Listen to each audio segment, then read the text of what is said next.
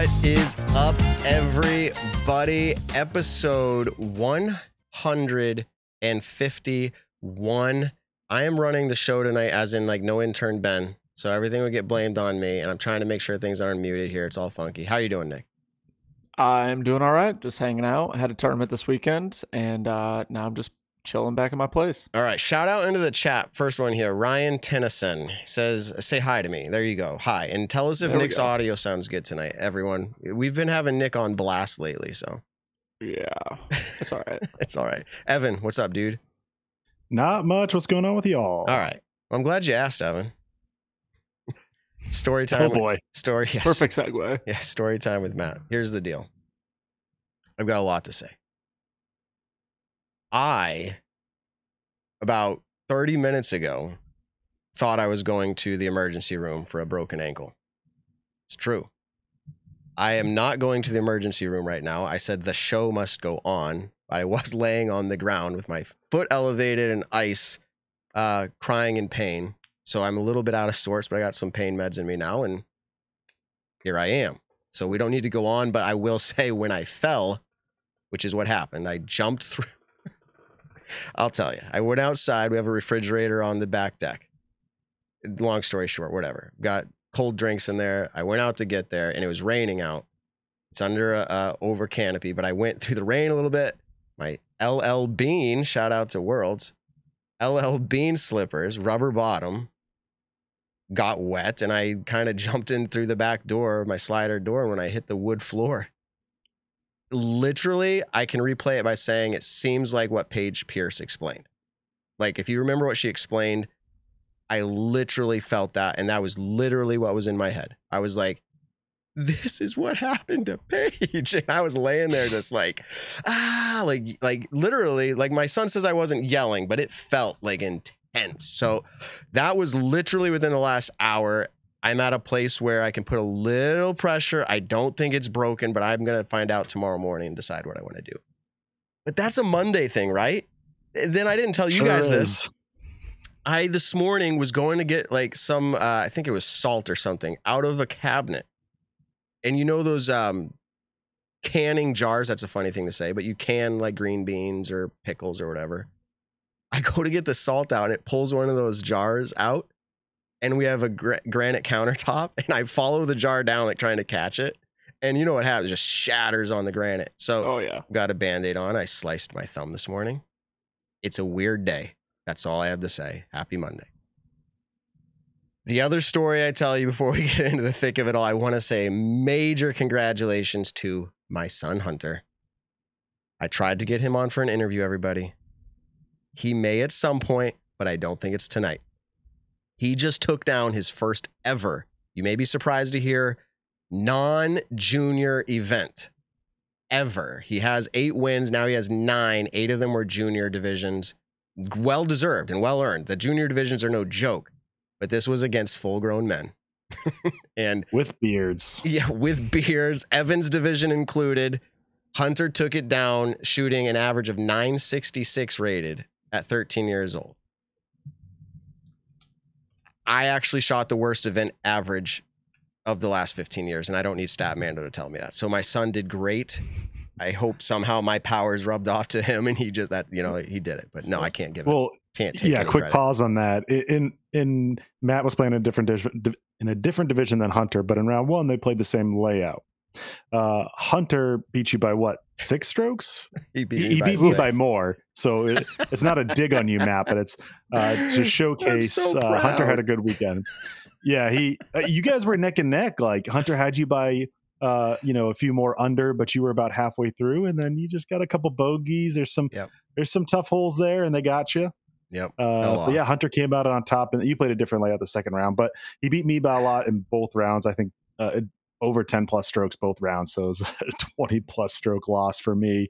And Ben's played that course a few times, Westy Acres, but it's changed its layout throughout the months or years. We played it on Wednesday, same layout that Hunter played. I think Ben shot like a 2-3 down, and Hunter was like 8 or 9 both rounds. Yeah. So Hunter smashed Ben's I don't want to say record. That's not the right word. Score both We're rounds. razzing on Ben and he's not even here. By the way, Ben is camping or something, so it's fair game. No.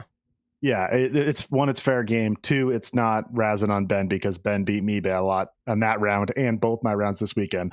I was the worst of the show, and I think that's how it's going to be for the foreseeable future. But yeah, congrats to Hunter. Yeah. Hot round. I mean, he tied the hot round the first day and then hot round the second day solo. So like he goes on the way home, Dad. And I think he's like trying to set himself up for like not being disappointed. Where he's like, Dad, he's like, I know I got to get better, but when can I play M1? And I'm like, bro, you can play it whenever you're ready. You can start now. Yeah. I was like, why don't you play the Maple Hill event? I said, because we have one coming up in a few weeks. Play that in AM2 and see what happens. And then like, maybe that's it. You don't need it anymore. You know, like go on up. Mm-hmm. So. Good for him. Yeah, I'll say this. A fun little story for Hunter. He got a little cup trophy from winning. And what does he do as soon as he gets it? Takes pictures with the podium crew. He goes over, takes out his leftover Gatorade, pours it in, and just chugs it out of the cup. And then right after, he's like, I got to clean it out. It's going to get sticky. So he pours water in it and scrubs it out with his disc golf towel. Kind of funny. But yes. Yeah, smart kid there. He's having a ton of fun winning tournaments. That's right. And I am so proud of him. Dude, I asked him, this is a whole segment on him apparently. I asked him on the way home. I said like, hey, do you remember how far you've come? Do you remember how you used to play disc golf? And you know, it was interesting. He knew what I was talking about. It wasn't the skill so much. He was always skilled. And he goes, yeah, back like 2 years ago, I used to think that I had to go for everything. That's what he said. And he kind of made fun of himself. He's like, I have to get this birdie. I have to throw this shot. I have to all this stuff.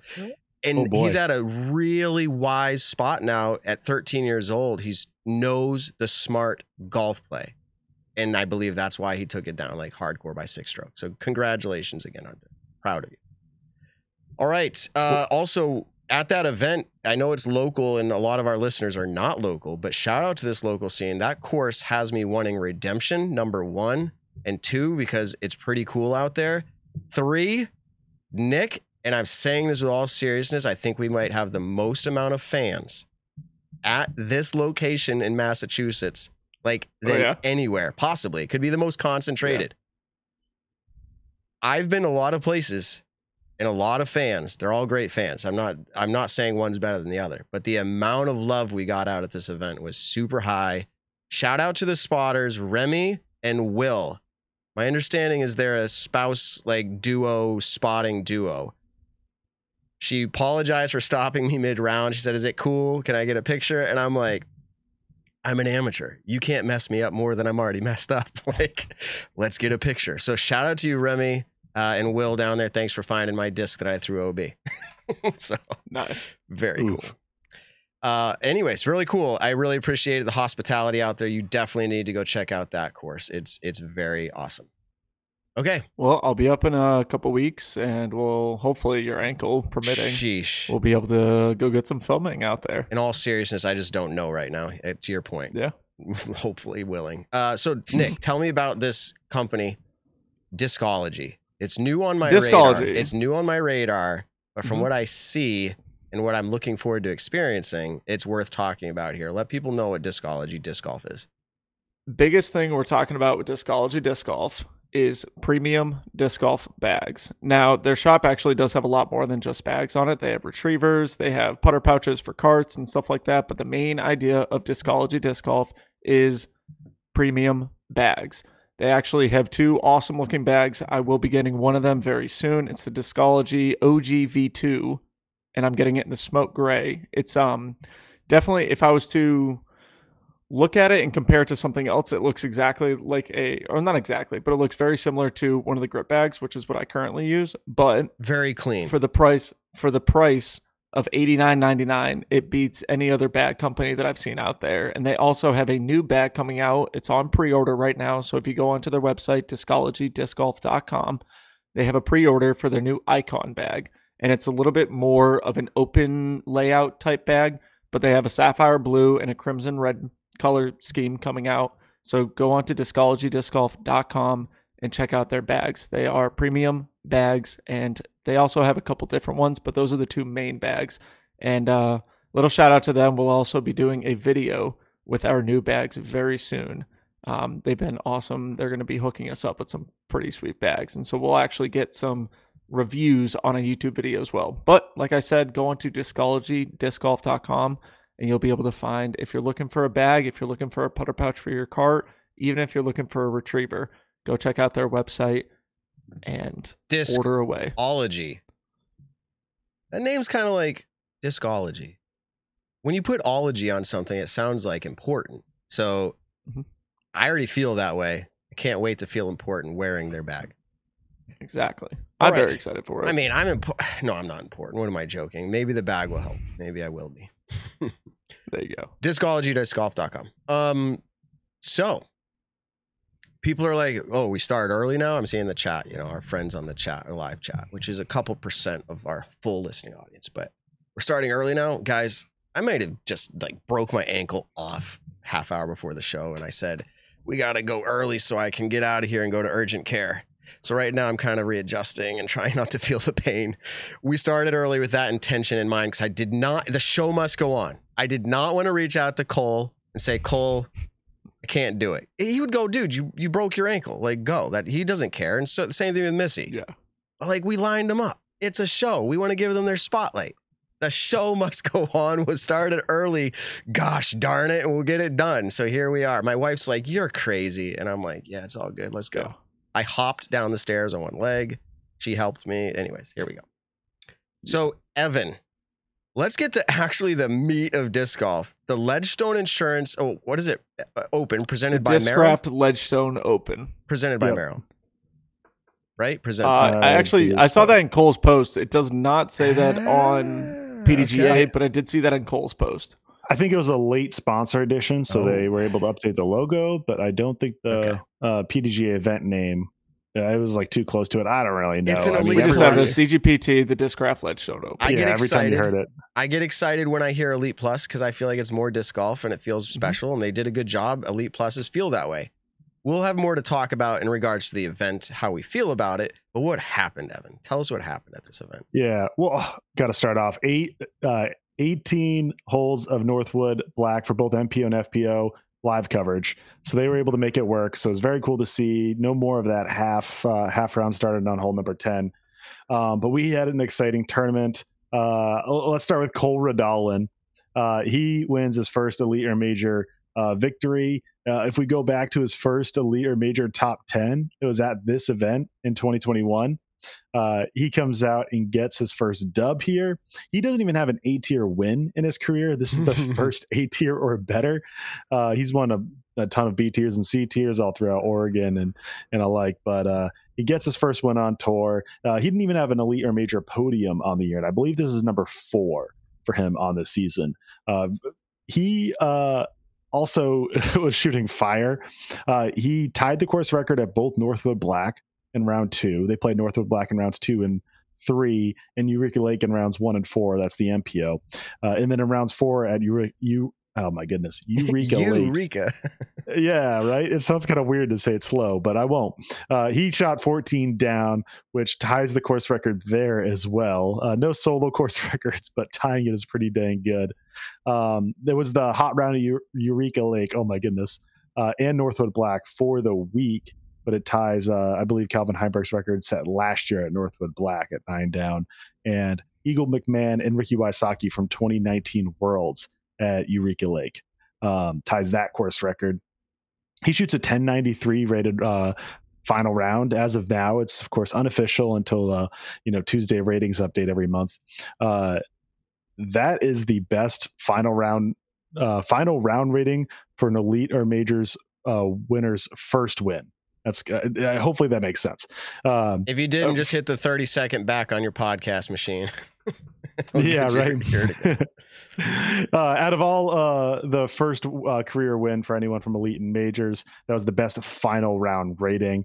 That's something we haven't seen a lot this year, is just someone coming out and winning it in the final round. The best final round rating from a winner this year that we saw was Paul Macbeth at PCS Open. Remember, he had to catch James Proctor out there in Norway. Cole Redalen had the lead.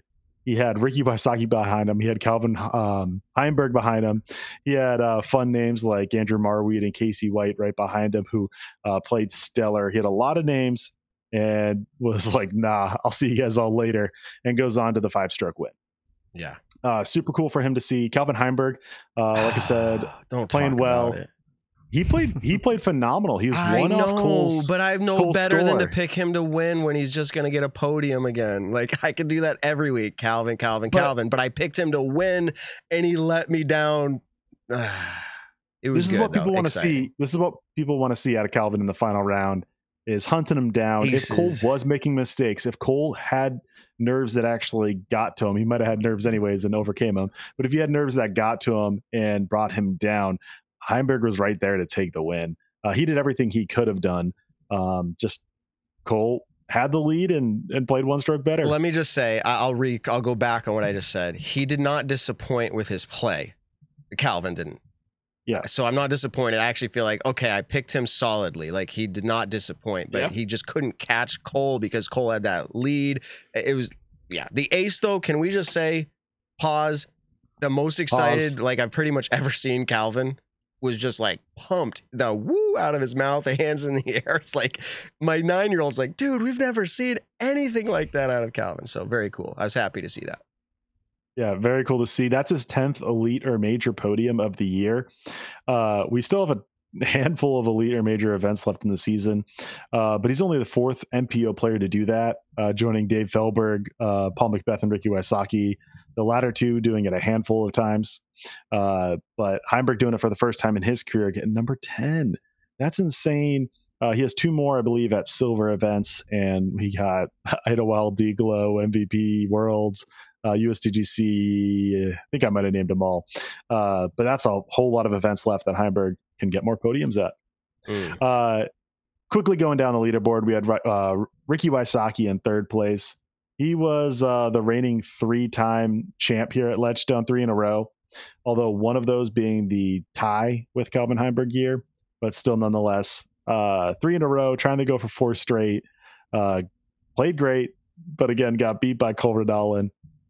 Doesn't get that win, but we have to highlight Ricky Wysocki birdieing hole 12. That's the infamous par 5, the hardest course on tour. Sorry, the North of Black, but the hardest hole on tour is hole 12.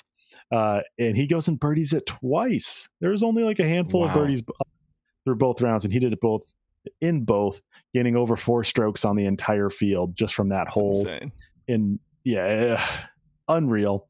Played incredibly well. Other names to mention is Ezra Robinson picking up, 3rd or 4th top 10 of the season. I think it's his 3rd top 10 of the season. He has 5 elite or major top 10s in his career. The other 2 that aren't from this season are both at Idlewild, which is where we'll be next week. So keep an eye on Ezra Robinson playing better than his brother Isaac Robinson, who just took the number 2 spot in Pro Tour standings, but finished Nick lower down the list. Were you impressed with Ezra? Because I was blown away. Skill level is like one thing, but to do it consistently at an elite plus blew my mind in the woods of Northwoods. Like, what did you think? Well, I was going to say, because if you know who Ezra is as a player, you kind of think of him as this power player. We've seen him at the New World Complex and some other events where he has a little bit more room to showcase the big arm, and then also a solid putter. But then over at Northwood, being able to see him just cleanly pure those lines, make the upshots, make the putts where he needed to. Yes, very impressed to hold it all 4 rounds together, 2 of them being at Northwood Black. Incredible. I don't have any more stats to mention, but do want to at least list off Andrew Marweed getting, actually, I do have a stat. His first top 10 of the season at Elite or Majors, getting a 5th place. Simon Lizotte getting 6th place, narrowly beating Casey White in 7th place. And Chris Dickerson had a little bit of a quiet year, finishes 8th with James Proctor 9th and Adam Hammis 10th. Interesting enough, this has been noticed by a few people, so we looked it up, but there was not a single tie within the top 10. Each person in the top 10 had their own unique score. It wasn't even a tie for 10th, wasn't a tie. 2 people tied for 9th. No tie scores in the top 10. It doesn't sound too crazy, but it's incredibly rare. I got to look this up real quick, but I believe it's only the fourth time. Yeah, only the fourth time in MPO Elite or Major history that has ever happened. The first time 97 Worlds, and then 2011 Pittsburgh Flying Disc Open, and then 2015 Aussie Open. That's like, if you're thinking about like baseball and no hitters or immaculate innings, that's, I mean, they play a lot more games, of course, so there's a lot more opportunities that don't happen. But still, not a single one since 2015 and only 4 since 1982. That's nuts for such like a weird thing of no ties in the top 10. It is kind of wild, because normally you see that even at your local event, you see a lot of ties, and then at the big stage, I mean, some tournaments this year on the Elite Series, we've seen 2 or 3 people tied for second place or third place or whatever. And so, yeah, that is a very interesting stat. I can't comment because I was just texting with Cole. Sorry. He's been bombarded with media like since yesterday's win. And so he's like finishing up other interviews and he's like, I'm trying. So he'll be on, people, probably about 15 minutes from now. And we still have Missy lined up as well. So it's all going to be awesome. Perfect. Where are we at with the stats, Evan? We didn't get to FPO, right? I'm about to. Okay, you mentioned Missy. Then let's do it. Let's do it. Swing into her stats, which her 6th win of her career at Elite Major, and Silver events. Excuse me for getting nicked up by that. But that's her 4th Elite win, with one of those being the Tour Championship. That big win. She also has a Throw Pink win, which isn't included in Elite or Major or Silver, but incredibly good win there, almost a major, but not quite the technicality. She has 2 silver wins as well to round out the 6. I mean, she's been noted as Big Money Missy. That nickname's thrown out a lot lately, and it is true. She has, if you look at high paychecks in the recent years, it's Kirsten Tatar, it's Paige Pierce, and then Missy's consistently 3rd, right behind those 2. If you look at average payout from Elite and Major wins, she's number 1 by a lot. Of course, a little bit inflated because of the Tour Championship win that paid out a lot of money. And, people like Tatar and Pierce have a lot more wins that kind of round out that number, even if they get a Tour Championship. But she shows up for the big events. She won Ledgestone last year. She hadn't won a single PDGA event since then. Ledgestone was held a little bit later in August, so it wasn't a full year without a win, but close to it. Gets it here, goes back to back. No Pierce, no Tatar in the field, but otherwise a pretty strong field, and she beat him pretty handily by 4 strokes. She looked great out there. Any thoughts about Missy before I move on to Owen? I think when she was on 2 courses that I don't think, weren't outside of the realm of her game. So in the sense of Sunset is on a golf course, but it's not a bomber of a golf course. And Missy, it's not like she's not a super far thrower, but she's not who we consider that elite level distance that we've seen in the FPO. But her putting and her upshot game, her accuracy has always been above average. And I think finally be able to play in the woods at one course, just Northwood Black, the shorter layout of it, and then going over to Sunset, she, not like she had all the advantages, but she definitely had the advantage of they're not playing, something like the Preserve where it's more of a distance golf course.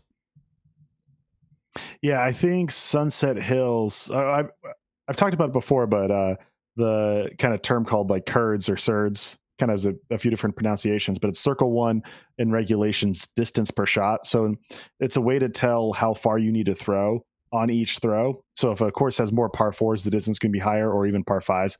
Distance can be higher. It's kind of hard to compare to like a par 3 course that might be only 5,000 feet. So if you use this, it kind of factors in what the par is going to be and then how far you need to throw to get a birdie putt. Of course, for someone of my caliber, landing on the edge of circle 1 doesn't mean a whole lot because you still have to make that 30-footer. I kind of need to be more like 20 feet. But for the pros, it's kind of a better indicator because 2 shots to get to that point. I think it kind of works out the best rather than just doing like total length divided by par, other ways like that. So using that metric, Sunset Hills was, I think, around like the 10th longest of the year, something like that. Top half, kind of middle of the top half. I guess you could say like 25th percentile or so. So one of the farther throwing ones, but definitely not that kind of elite, huge distance course that you need.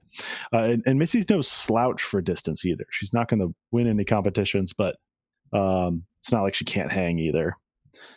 Owen Scoggins finishes second. She's coming off that silver win at Mid-America, looking for her first elite or major victory in FPO. Has to wait another week, but a few good opportunities coming up. That's her 5th podium of the year, one away from her best from elite and major events in a season.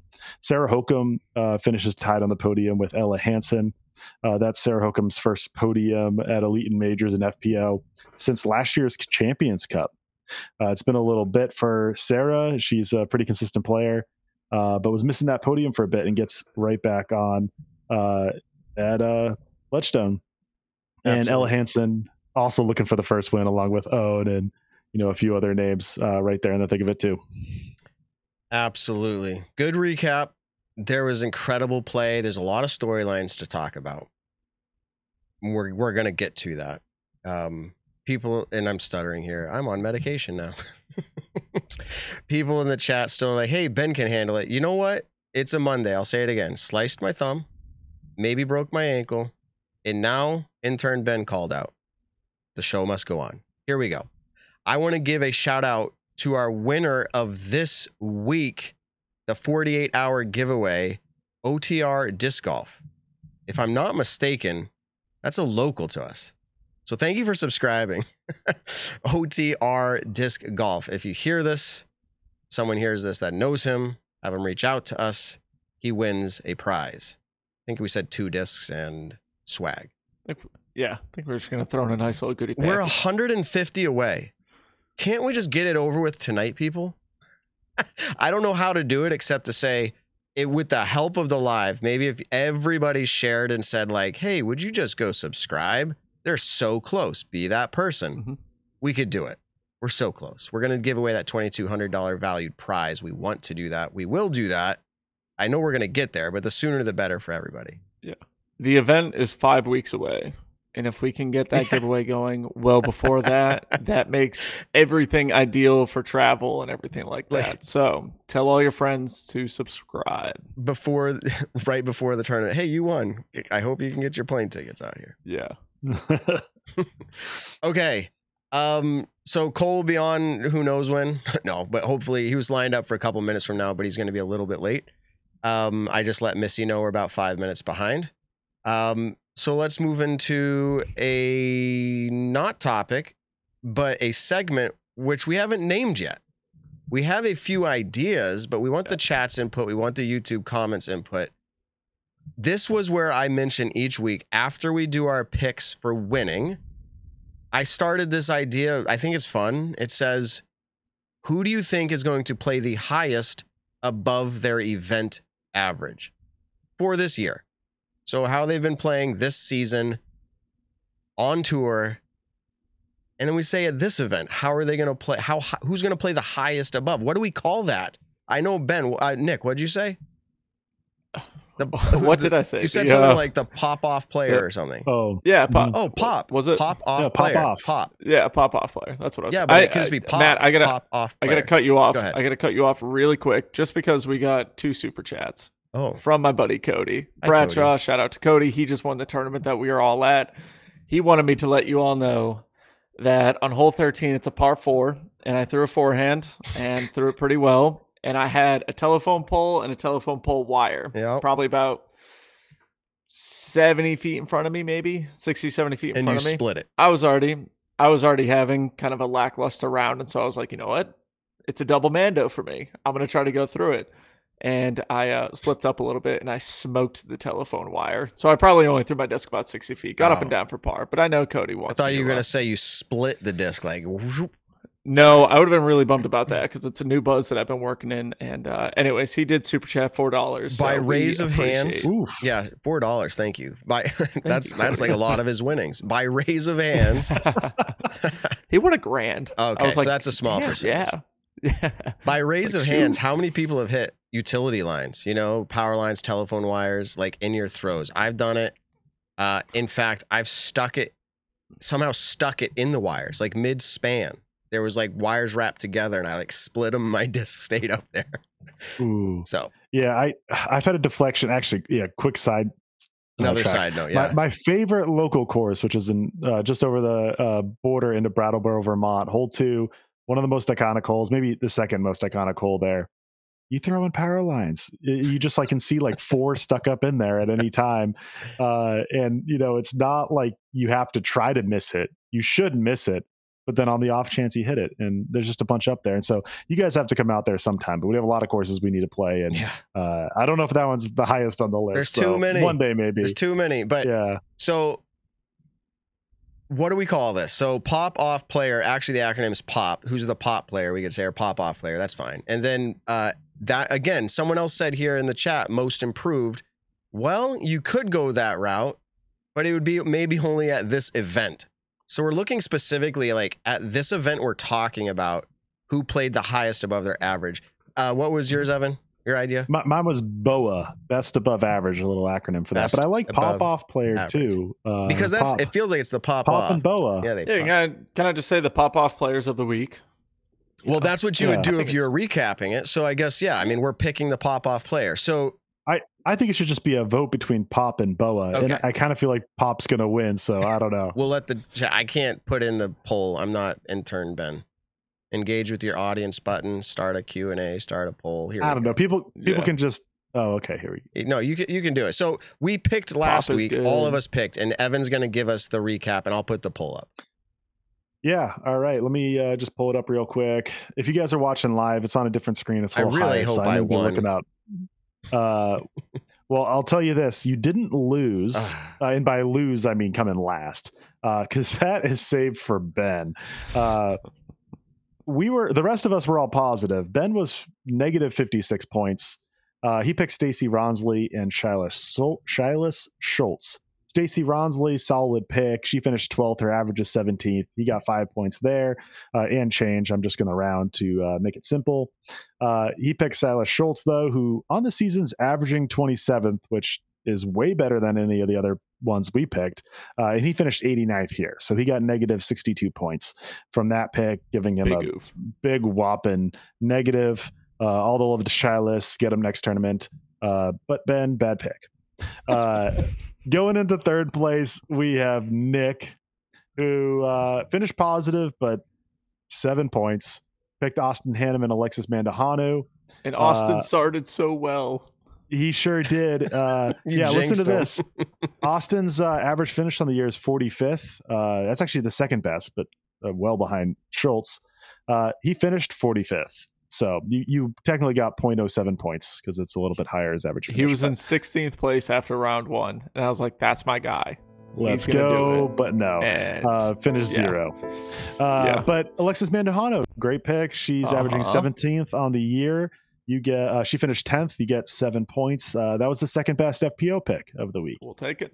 And then we got 1 and 2. It's either Matt or I. I'm going to start with the leader just to make it a little bit more exciting. Then I'll get to number 2 after. The winner of the first edition of the Pop/BOA/TBD. It was decided. It's Pop. Pop off player. I like it. It's Pop. 85% of the chat. All right. The winner of the first legit Pop iteration, correctly calculated Pop, is Matt. Let's go. I was a little bit early. I didn't know you were playing music. It was so cool. I did it. Matt, yeah, you picked Holly Finley and Greg Barsby. Holly Finley, averaging 19th, finished 8th, giving you 11 points. That was the best FBO pick of the week. Yes. And then you picked Greg Barsby, who's averaging 54th on the season, and he finished 19th. That gets you 35 points, which is the second best MPO pick on the week. But then, of course, the last name. Wait, second best out of our picks, or you can actually see like all players? No, just our picks. That would be crazy if you could do that. Like, I could do that too. It wouldn't take me too long, but probably not on this show. I can do it for next week. Yeah, for next week, because that would tell you the legit pop-off player, like of everybody. Yeah, we'd have to have probably some like minimum requirements. Okay. Like we'll do that. You know, Statman will get on it. Yeah, the one person who played one event prior and finished like 100th, and then so very cool. But I'm privileged and honored here on the Nick and Matt show to receive this award. There you go. And then at least covering my picks because I had the I had the most total points from a single player. Because I had Casey White finish 7th, and he's averaging 61st on the year. He was the worst player that we picked this week. No, sorry, worst average. I don't want to say he's the worst player. When he listens back to this, he's like, "No, I'm better than Schultz." But he finished 7th, and the rest of them finished worse. So I got 54 points from Casey White, but while having the best MPO player, I had the least amount of points. I was the only person to go negative with the FPO pick.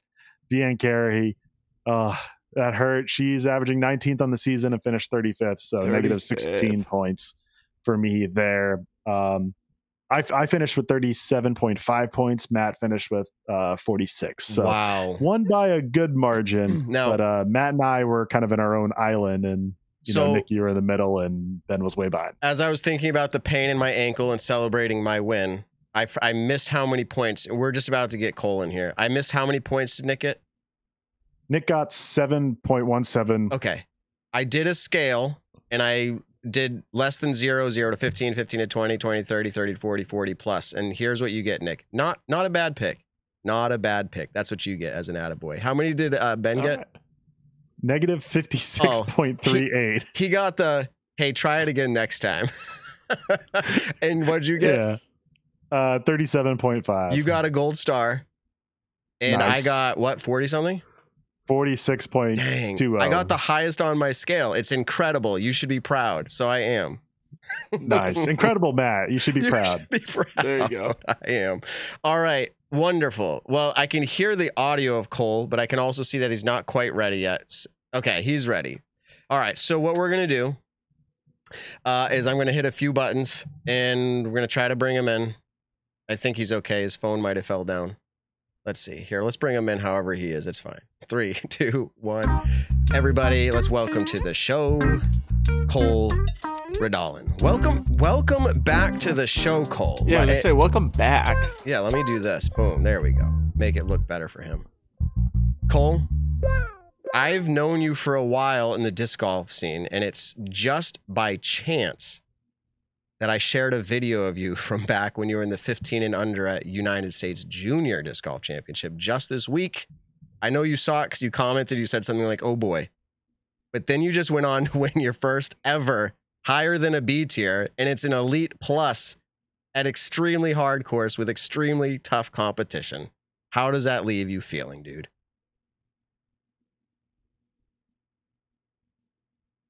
Speechless. An A tier or a Silver Series or an Elite Series yet.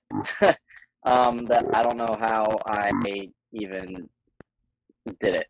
I just at 4 rounds on 2 extremely challenging tracks that challenge both sides of the game. It's something that I didn't really think was possible for me yet, and especially being in the position that I was in. I'd never been in that position before, and so. Just so much new territory, but to be able to pull through is, absolutely incredible. Okay, here's what I'm going to ask you to do. I don't know whose fault this is, but it always seems like the AirPods. I think it's the AirPods. If you can close out of the browser you're in, just take the AirPods out, close out of the browser, and go in without earpods, get back into this link I sent you without earpods, and we'll just go without them. It should work better. Okay, let's bring Cole back in. All right, let's bring him back in. And we can actually get his opinion on this too, but we'll get it towards the end of the intervy. I think we can hear you now, right, Cole? Yeah, I'm sure you can. I messed up a lot better than before. Here we go. I apologize for that. It's always frustrating, I know, to be in that situation. But so you were saying that your win, it was just awesome. I heard you talking about it. To do it at this level was fantastic. I don't know, man. How old are you now? 18.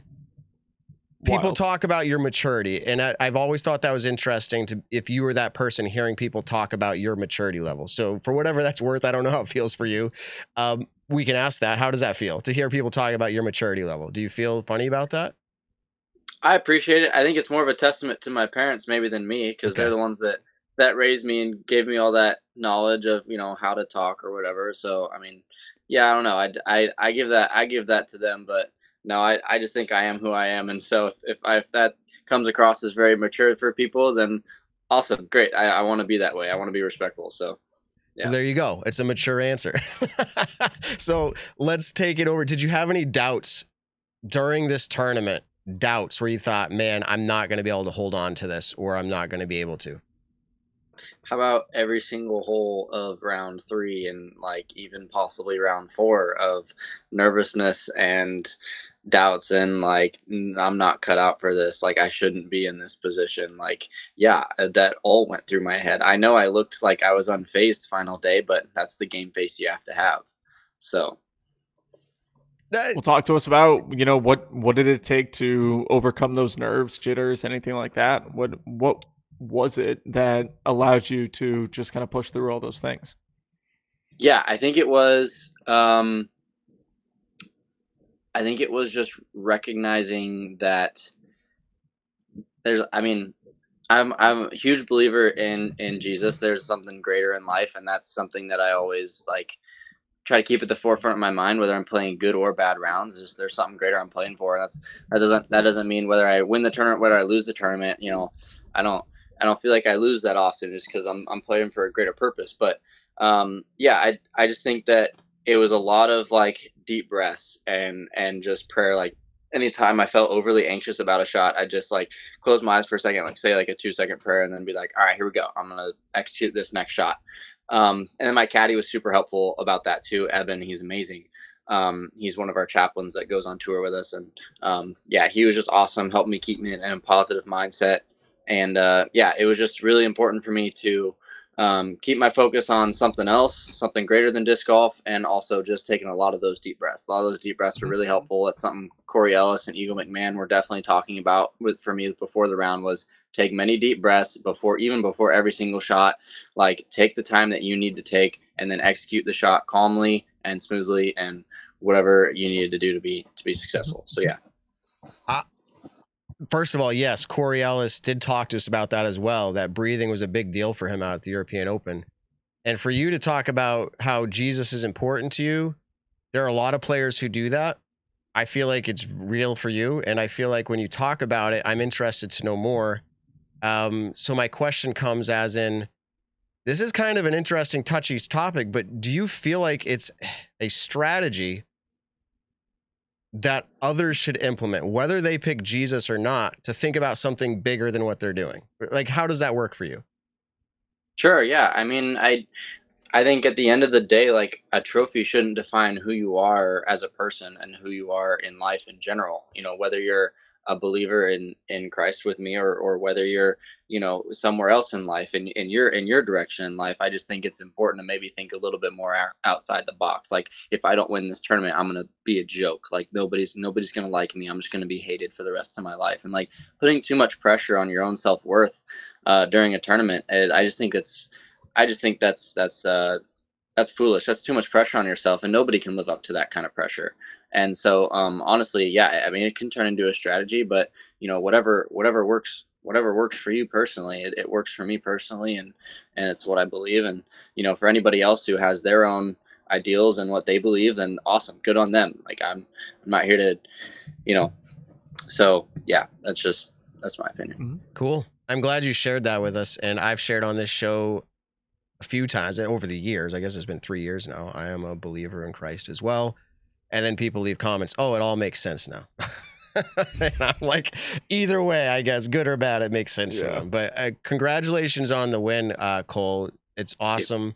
I brought up, but when the audio issues were here, I got to know you a little bit at the United States Junior Disc Golf Championship at Smuggler's Notch, and I just posted that video. And so you've been playing disc golf a while, and I think I saw somebody in your family today post a video of you even at a younger age. So like, when did you start disc golfing? You're 18 now, so how long have you been playing? I've been playing since August of 2015, so it's been pretty much 8 years now. Yeah. 8 years. Nick, how long have you been playing? 10. Yeah. Probably, yeah. 2013, 2014 is when you introduced me to it, and a couple of years off here and there. But yeah, for the most part, probably about 10. That's a pretty fast trajectory, Cole. You talked in an interview. This was a long event. Did you say it in one of these interviews? I think you did at this event. You talked about more or less, everyone talks about a process, but you just kind of said, hey, not rushing it, just playing it. Like that was at this event, I think, mid tournament. And then you took it down. So like you have arrived. You didn't rush it, but now you're here. What are you thinking next? Same exact mindset, or now do you feel like the chip's off my shoulder? Now I'm rushing it. I think it definitely brings a huge weight off your shoulders once you get that first win, because then you're like, okay, I've done it. You know, I officially proven it to myself, proven it to the world. Now I can go out there and do my job with all the confidence in the world, that I belong there in that situation, and that I can come out on top. But honestly, yeah, that was my mindset for so many events. Even if I was on lead card, whether I was in the lead, behind the lead, is, you know, I don't feel like I'm on my own timing, and so I'm just out there trying to do my job, and yeah, I think being hasty and trying to rush stuff is only going to hurt you, and it's only going to put more pressure on you. I think if you can just not worry about it and just wait for it to come rather than trying to rush it, you're just gonna be so frustrated all the time. So that's my biggest thing, is trying to stay positive and take the losses as a learning opportunity. I've always been huge on that. It's like, how can I learn today, not how can I win today? And I think sometimes winning can come in ways of learning, or learning can come in ways of winning as well. Both of them can be put together. You don't always have to lose to learn. So yeah, I just think for me, it's always been about learning and giving myself the opportunities to do that and gain more experience. Yeah, you're demonstrating all of that and more. People want to know in the chat, shout out to Overthrow Disc Golf specifically, what are your other sports backgrounds? You started this at age 10 or around there. Like, did you do anything else during these years or before that? Yeah, I played a lot of basketball. And I think I stopped playing soccer by that time. No, I was still playing soccer. I was playing soccer for a while and basketball. And then I stopped playing soccer. I started to play a little more competitive soccer. And those kids were just more competitive in soccer than I wanted to be. We'll just say that. And so I ended up quitting soccer and playing more basketball. And then I played basketball all throughout middle school for a local private school. And after that, I wasn't able to play for that school anymore because the high school wouldn't let me play for them, because I was homeschooled. I didn't go to the high school. So after that, I just put all my eggs in one basket. I just put it all into disc golf. So yeah, I absolutely love basketball. It's my second sporting love. Even after I won the tournament, me and my friend Ty Love and our friend Broston Wall, we all went back to the campground and played some basketball on the basketball court. It's like, I love breaking a sweat. I love doing that. And that's definitely my second passion for a sport. Awesome. Nice. What do you got, Nick? Nothing? No, I mean, I want to talk a little bit of disc golf right now and actually talk about the round. Tying the course record twice during the same event, once over at Northwood Black and then once over at Eureka. And I kind of want to talk about Eureka's a little bit more because Calvin Heimberg was also on a really solid pace going through those first 12, 13 holes. Are you checking UDisc during your round to see what other people are doing? No, I told myself I wasn't going to check UDisc. Well, that was actually one of the things Eagle talked to me about. Was like, I was like, how often do you check scores during a final round? He's like, I do not check scores until maybe the 16th CPAD, just to see if I need to do anything. But he's like, most of the time, you're going to know what's going on. You're going to know what's going on with the players surrounding you on your card. You're going to be pretty aware, regardless of whether you need to check the scores or not. The only thing I was worried about was, yes, there were still 2 other players on the chase card that were tied with the 3 other people on my lead card. So that made it pretty difficult to not want to check score because I want to definitely see how Calvin and Ezra were doing. And then at that point I was just trying to stay in my own zone, and no, I was not checking UDisc. The first time I checked UDisc was hole 10 or hole 18 after I threw my upshot. I wanted to know how much I was going to win by. So nice. There you go. Yeah, that's a pretty savage comment. Let's go. Awesome. Dude. Evan, you got anything? I was going to say, what is special about Ledgestone? That was your first top 10 at Elite or major event, and now it's your first win. Do you feel like anything plays well? Are you comfortable there? I mean, it's on the other side of the country from where you're from. What's going on there that works for you? It's a lot of golf. There's not I'd say that I don't know. There's not a lot of par fours where it's like if you bomb it, you can have a jump putt as an approach, or like get super aggressive for the eagle, or get like super like yeah. There's no holes you can get super aggressive for the eagle, or like par threes that like aren't terribly endangering, that you can really pretty get most of the par threes. So yeah, I think it was just about playing solid golf. And Oregon, that's where I've been playing ever since I started playing, and they have a lot of good elevation courses. They have a lot of wooded courses. They have a lot of open courses like Blue Lake.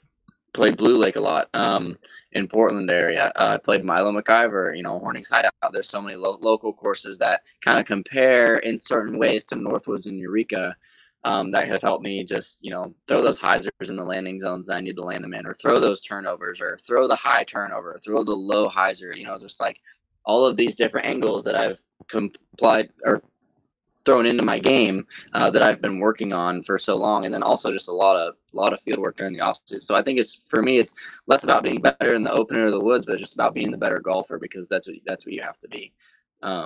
And yeah, I did have a breakout performance in 2021. Last year I won a redemption because that final round was canceled in 2021. So 2022 I was like 5 down through 12, having a solid first round, bogey free, and then I smacked out a 13 in the middle of that scorecard. And I remember that. Yeah. And so it basically just threw me out of the tournament. And like once you're even par through the first round and like 12 back, whatever the lead was last year, you're not really in the tournament anymore. And then Northwoods Black, when you're trying to make up ground, just becomes absolutely impossible. So last year I ended up missing the cut and not even playing the final round. So the first round this year was actually the first time I went back and played hole 13 since I took a 13 the year before. Which I ended up taking a par on at round 1 because I threw it in the same bush I did last year. I was so nervous. It was ridiculous. But thankfully I got through it with a par and not another 13. Very good. I'm just refreshing his clip because the audio was getting a little funky again. May or may not be fine. I don't know. But as we get ready to wrap this up, we know you've been busy with interviews and other media requests, and we appreciate so much that you chose to come on our show. We had you before you were a winner. We're glad to have you as a winner. Now, Worlds is coming up, and I know, as I mentioned, we have video of you saying that you loved Fox Run. That was back when you were 15. How are you having dreams and visions coming to Worlds here in just a few weeks after a win like this? Did your expectation get higher, or is it just plateaued the same and you're like, I'm glad Worlds is at Smugs?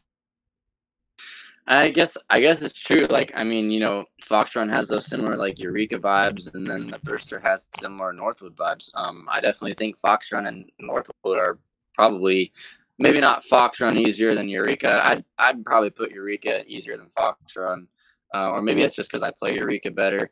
But definitely Brewster is a bit easier than Northwood.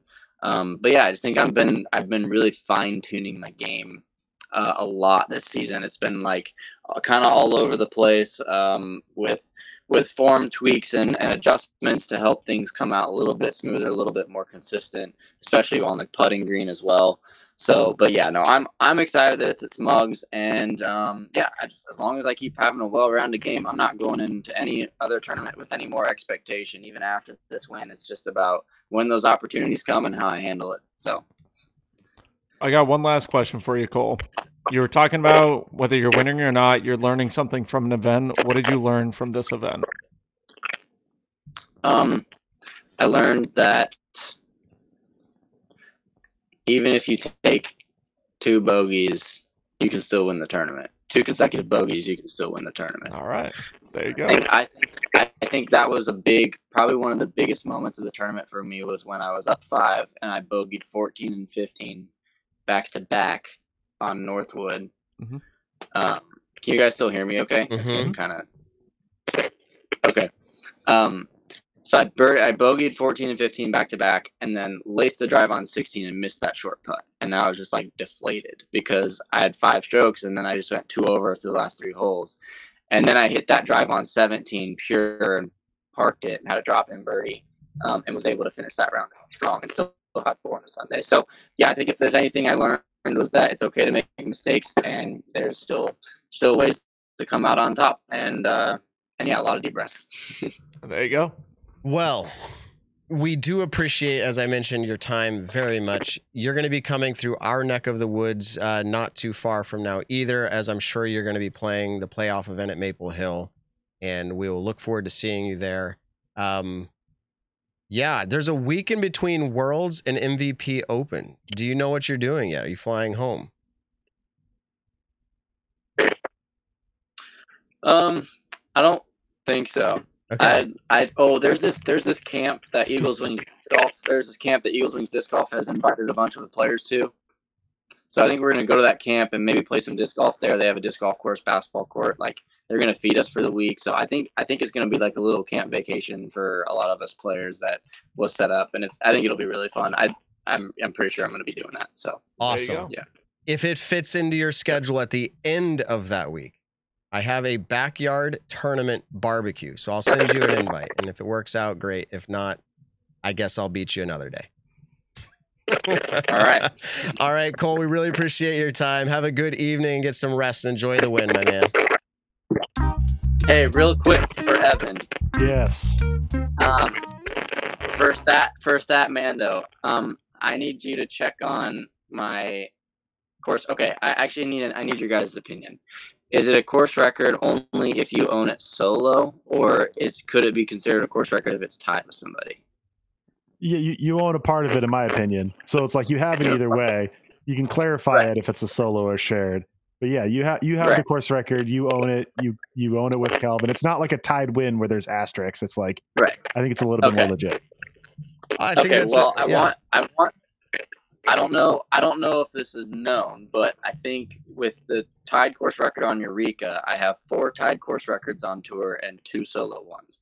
Wow. So I have 6 total that I don't think people have been really keeping track, but I've been keeping track. So if y'all are interested in that stat Mando, you can do the research, but I'm pretty sure that that's also something I'm kind of proud of. Like I know course records, like they're going to be broken eventually, but that's definitely something like to prove to myself that I'm able to put those birdies consecutively together and score those hot rounds. That's kind of a huge part for me. So yeah, that's just something that I've kept track of.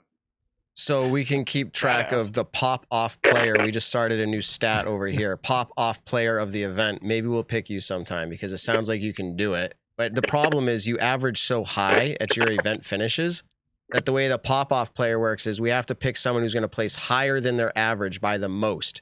So the higher that player gets up the line, it's hard for them to have a great, above average performance. So anyways, I'm glad you used Stat Mando there. You're always welcome to reach out anytime through us or directly to Stat Mando for anything like that, I'm sure. And, we're not closing the show down.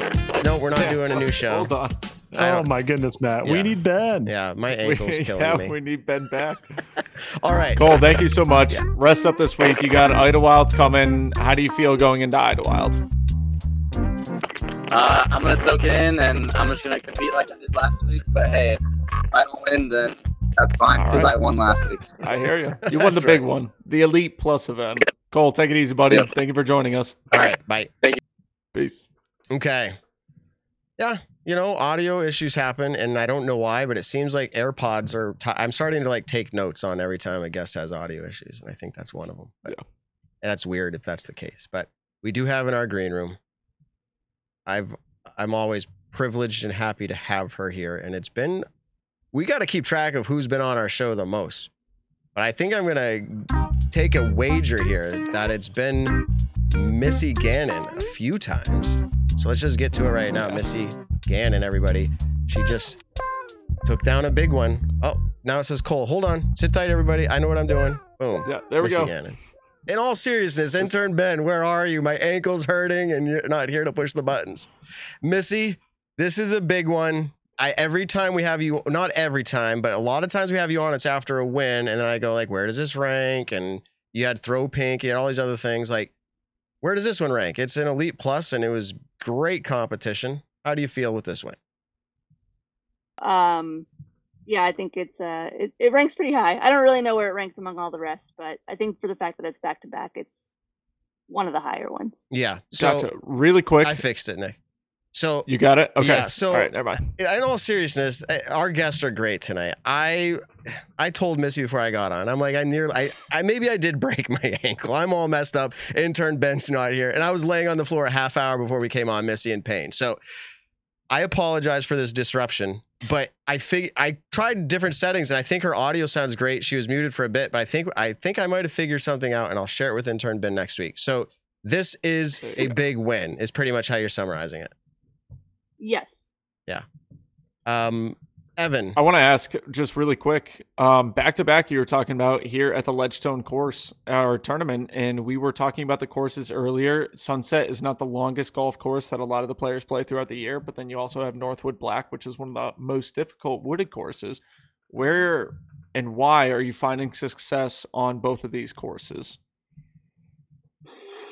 I don't really know how to answer that question. I think it's more just the experience that I have on both courses. Northwood has evolved over the years. I've been coming to Ledgestone since 2018. It's I think in 2018, it was my first ever lead card appearance. And that was my first half a year on tour. So I think it's just good vibes and awesome memories. And I throw hyzers really well, which are what's required on pretty much all of Sunset. And then, I pride myself on being a pretty decent woods golfer. So now that we've had a second chance at Northwood Black in this specific layout, I had success last year there. And, I was able to kind of apply my knowledge and my experience this year as well. Mm-hmm. So you win on a consistent basis. What is that consistency to you? I mean, it feels like you're winning enough that you're in the conversation. Mm. But I don't know. Evan, you intern Ben picked Missy, right? Is that what we had on stats for this week? Evan? Oh, I couldn't remember. I did the pop off picks. Somebody picked Big Money Missy is what they said. That wasn't even that was somebody here. Yeah. So, I think it was bad. So it was a pick for you. So people will pick you. I apologize that I did not. People will pick Your you. loss, So really. yeah, exactly. It is my loss. It's a pride thing here on the show.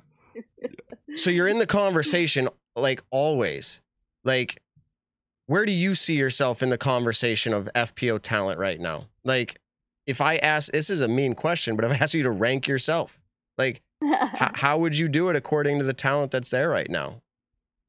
I think it's funny. I think I saw a comment somewhere recently that was that said something like a lot of people seem to be sleeping on Missy, even though she seems to be having one of the most consistent seasons of her career, which is true.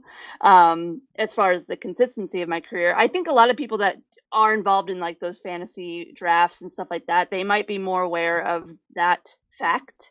And I think that I am a really safe pick when it comes to like draft style, picks. But yeah, I mean, I think before this weekend, I had said to somebody that I feel like I'm the most consistent player on tour without a win.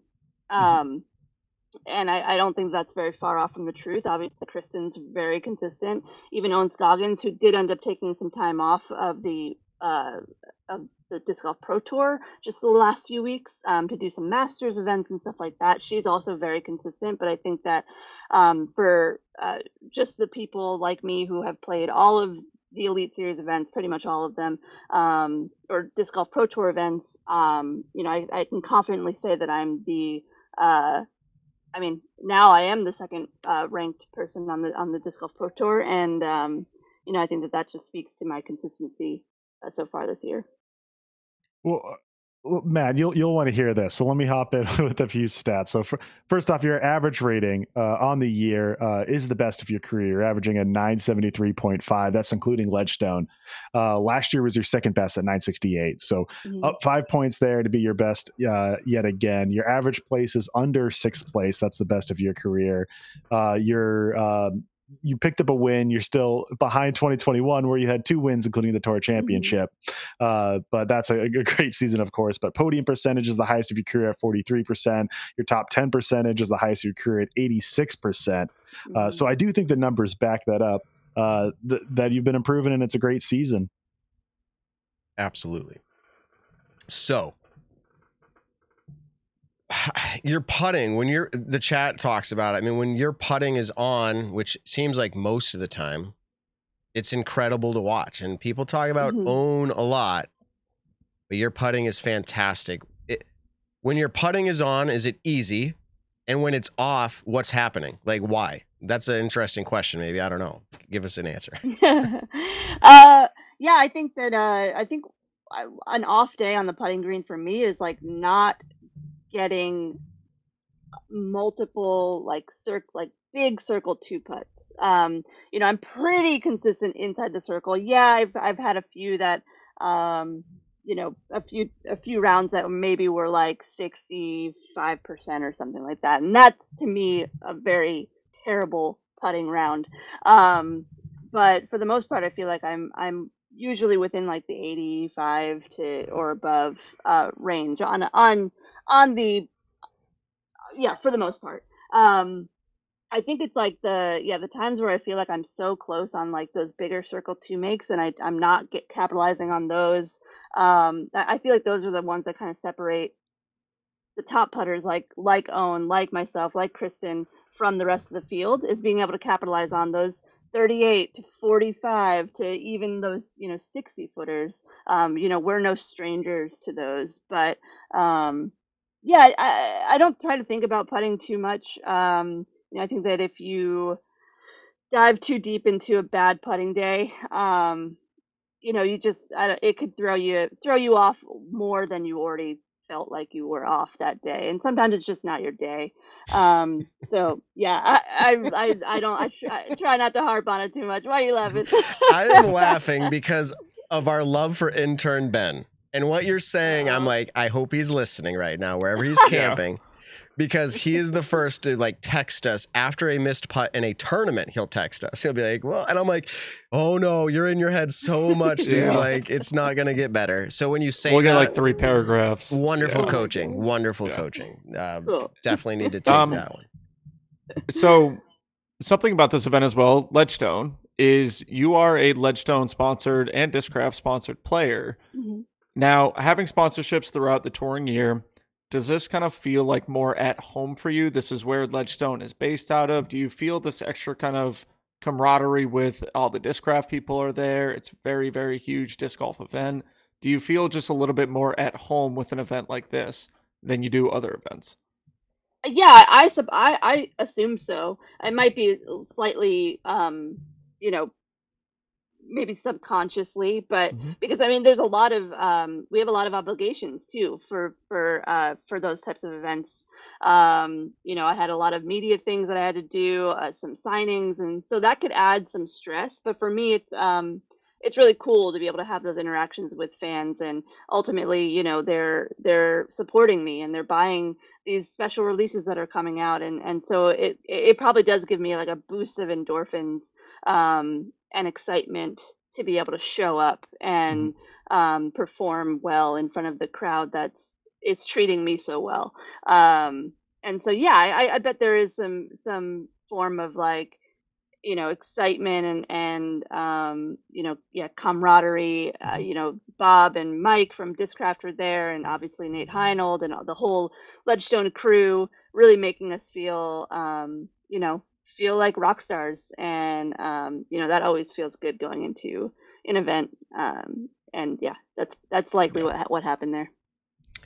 Okay, what do you think about the topic of conversation? Now, this could be sensitive because you're on Team Ledgestone and all this other thing, but the competition at Eureka Temp, I think the difficulty level, you guys don't play Eureka Temp, do you? Dang it. Why am I going down that road? We asked Cole this question. Let's ask your perspective anyways. Park course. Sunset is a golf course. I got to play there earlier this year, and I loved it. I watched you guys shred it. I'm like, haha, I didn't even come close. But I thought the course venue was really cool. It's private, but it's a golf course, but it's great. Eureka, people talk about playing over fences and all that kind of stuff. So you're not a competitor there at that event, although I'm sure you've seen it and they've done parties there. Does it feel like a great venue for disc golf at this level of competition, or do you feel like it doesn't seem right? You were there on the ground with it. What do you think? Yeah, I feel like with the exception of like the baseball field hole, like the rest of the course is pretty cool. Like I think that there are some shots. I've never played the course. I have been there and I've seen the holes and like you said, but I think about holes like, hole 2 and that seems like a really challenging hole. Again, I don't know. I haven't played it, but it's a extreme dog leg right along the water with OB all along the left and the right side and and then right after that you go to hole 3 and it's pretty much a tunnel. I know some people sometimes throw maybe a forehand hyzer, I think. But yeah, I think that the baseball field hole kind of just stands out so much that it feels like that's the course, but it's not really. And I mean, yeah, the bridge hole is also kind of unique and weird too, but that's only 2 out of 18 holes, and I think that unless I'm missing others that I can't really think of, I feel like those are the only 2 water tower hole is really unique. Yeah, it totally is, and I mean, yeah, again, yeah. But what's your perspective? So like, just steering it a little bit differently, like, we're gonna talk about this after you're gone too, but like, what's the perspective of pro disc golf in that? Do you feel like, and I'm not looking for you to defend or anything else, this is your feeling, like where pro disc golf is at, can that work? Like having it, like people see it, like I think it's dressed up, but like, what do you think it works? Like to see that?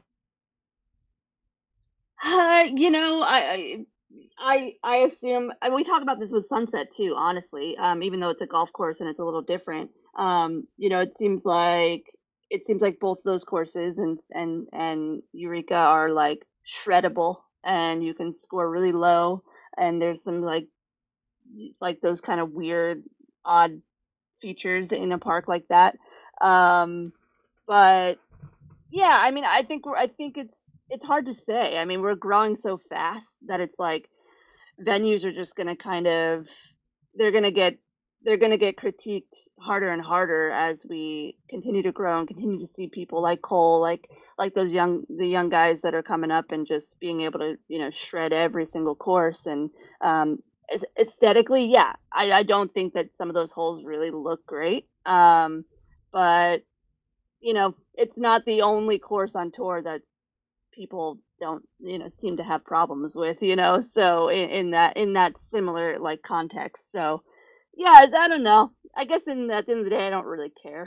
There you go. That was her answer. She doesn't really care at the end of the day. One, she's not playing that course. 2, she makes money on any course that she plays, just about. I think your consistency does that. Yeah. So it's a good day to walk off a course and make some money.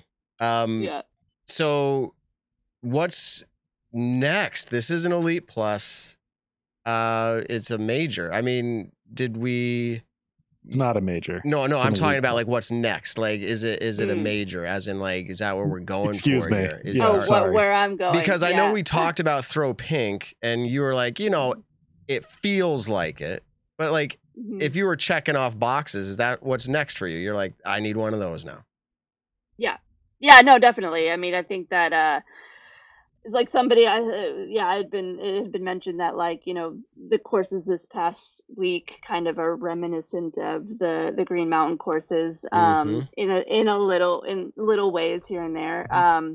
So I feel like I have yet to play the Green Mountain courses to the best of my ability, and I took 4th last year, so that's kind of saying something. That I think that I can shoot really well out there, and I just haven't done it yet.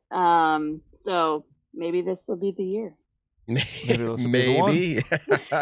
We'll have to do our picks later for a couple more of these events, and we'll let you know how we do.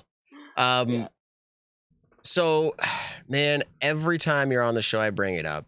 I followed you since way back on a ferry trip over to Nantucket. I bring it up about every time. You come out of Albany. You've played New England Team Challenge for some of the events, so you know what that is. So it feels like, wow, you're local in some senses to us. But now you're at a full-blown career of disc golf. Is this your future till you retire? Have you thought about that? A little bit. I mean, I'm 34 years old, which I feel good. I feel young. I haven't had any injuries, thank goodness. And I'm taking good care of myself, and I think that I could be doing this for a long time. I think that there could be a point where I take a little bit of a break, and hopefully I'll be able to pick it back up. But yeah, we'll see. I mean, it's given me a lot of really great opportunities, and it's something that I love to do, and I'm finding a really good rhythm right now, and so I don't want to quite think about retirement just yet. And I don't think that, and I mean, I think about the people that are still competing, like the Owen Scoggins of the world, and even Katrina Allen. She's older than me, and it's still doing really well out there. So I think that this is a sport. This is why we love the sport too. You can play it for a long time, and the difference is if you can play it at a high level for a long time. But I think that we see Juliana Korver coming back and doing great. So it inspires me to be able to do this for a long time. But I guess the shorter question I could have asked is, you don't have other plans? Not right now. Okay. No. Cool. Good for you. Thanks. When's your contract up with Discraft? This year. Oh, baby. Win a few more. How let's talk about that for a second. This is what people would say is a contract year. Yeah. This is where, you kind of lay it all out at the end of the season and say, hey, I'd like to re-up with you guys, but for more money, or if you don't have the stellar season that you want to have, how does that feel mentally where, let's say you're at X amount of dollars for your contract and you're pushing for more? How do you feel like does that weigh a toll on you throughout the year? It had in the past. I think it was more difficult for me to advocate for myself. Thankfully I did have some help from Schaefer Sports Management for my most recent contract that was a 2-year contract, and it's up, like I said, at the end of this year. And so I think that helped at least boost my confidence. And just over the last 2 years, I've really developed a great relationship with management at Discraft, with Bob, with Mike. I am the co-captain of the team for reasons that we've discussed in great detail, and why I was chosen to be the co-captain with Paul Ulibarri.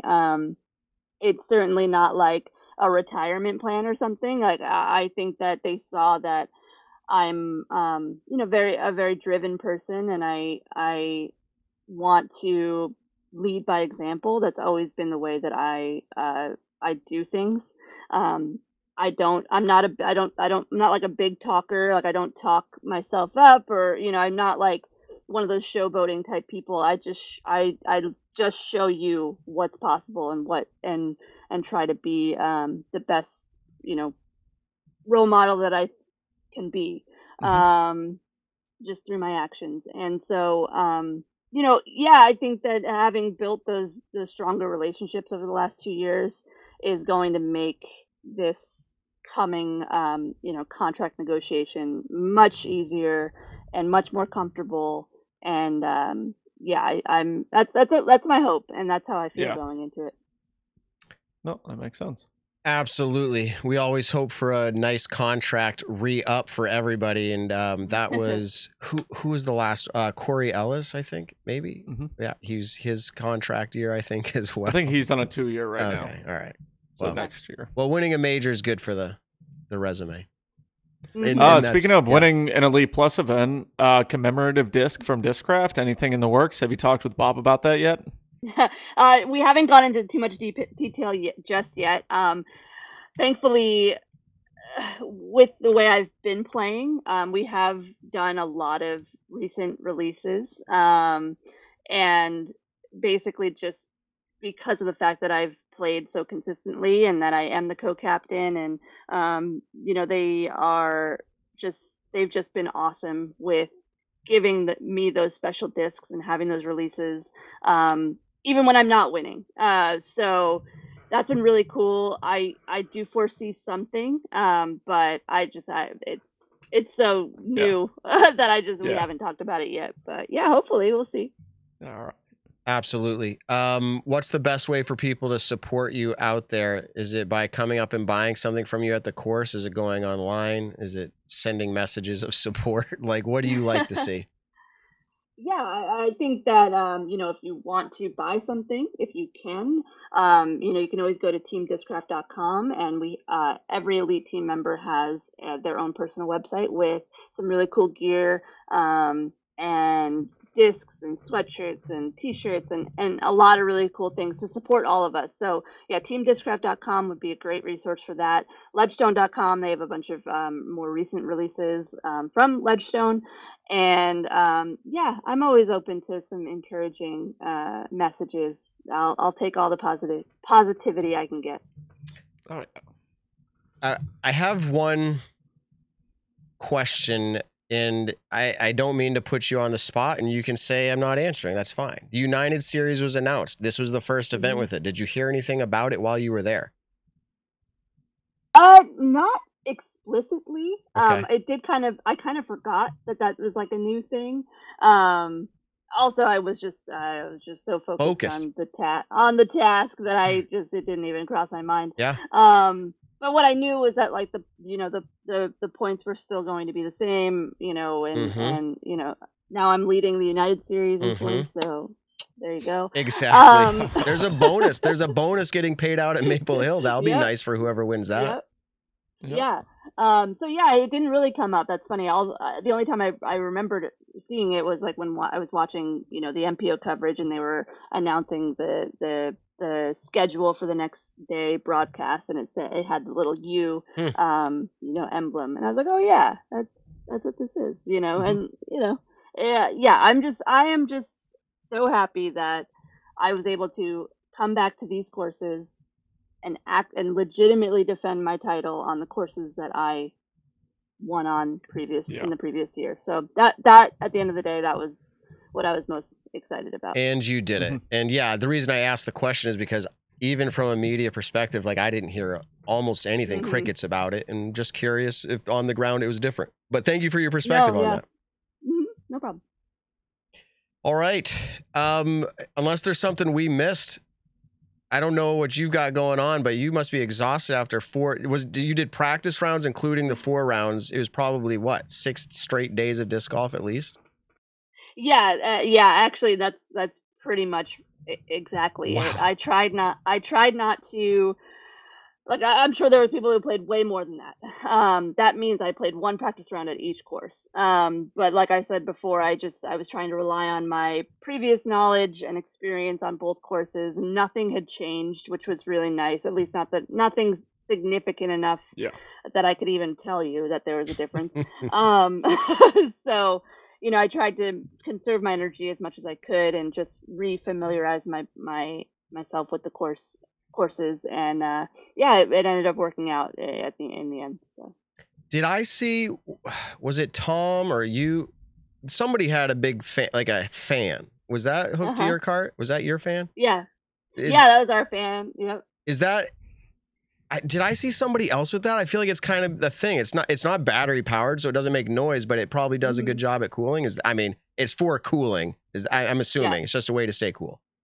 Yep. Okay. Yeah, it's fantastic. I think the other person, fantastic. I think the other person that had one might have been Brittany Dickerson. At least I saw coverage when she was with Chris. Yeah, she had kind of one of those, half semicircle ones. Mine was actually, I picked it up in Uganda when we were there with the Paul McBeth Foundation, and it's like the best purchase I had ever ever Nice. purchased. So it's so good. You can use it that's like to awesome. cool your hands if they're sweating too. Mhm. Like I'm imagining Yeah. like the way James uses the putter to like dry his hand. Like you can Well, use it. and there's so many times like that's it's fabric. Oh. So there's so many times when you're using your disc and you just smash your face with your disc by accident. I've done that. I know other people have done it, and if you are saying you haven't, you're lying. So it's nice. See, that doesn't happen with that. There you go. That's funny. I like that. That's awesome. So you've had a lot going on. You're traveling out to where next? Idlewild, or are you taking a break, going somewhere else? Like, what are you doing? No, yeah, we're actually already here in Idlewild. We arrived today. I took today off just to settle in and get camp set up and everything, and start getting to it, right away. This is also a track that I really love playing, and I've again have found pretty good success on it the last couple of years. So this is another one that I would love to win, just because I enjoy playing these difficult wooded hilly courses that tend to also have some wind involved. So yeah, I'm excited to be back here. Okay. Nice. Last question, because the chat is demanding it. No, there's Uh-oh. a shout out to Frank. He says, "What disc do you lean on?" But I want to change that a little bit to like, what is your favorite disc of all time? Is it still in your bag? So specifically, Yeah, my because I favorite mean, disc? maybe you threw it in the pond. Like, do you still have it? Your favorite disc of all time? I do. Funny enough, my previous favorite disc of all time, which turned into a little bit too flippy and more of a situational disc or like super uphill shots, was a really beat-in ESP Thrasher that I had when I like first joined the team, and it was in my first allotment.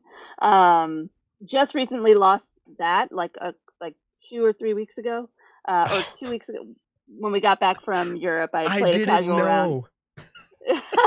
That's okay. I thought that I was more sad. I think it was more of a pride thing because I knew I had that disc for so long, and so to have lost it, it wasn't like a detriment to my like entire game, but it was just more of a sadness. I had named her OG because she was one of the originals, but also she started off orange and kind of got super faded, but it was like more of a creamsicle color now.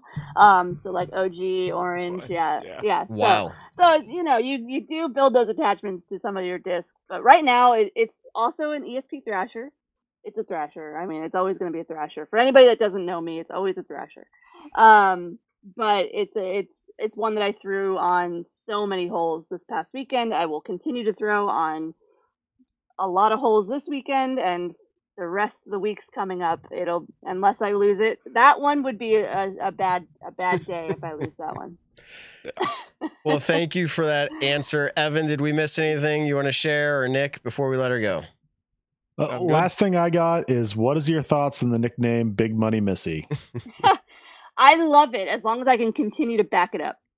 There you go. Let's which go. I think that I did. Big You money. just did. Big money. Yeah. You want to know something funny? Your average winnings at Elite and Major wins actually went down due to this win, even though you won a big event, just because it was so high.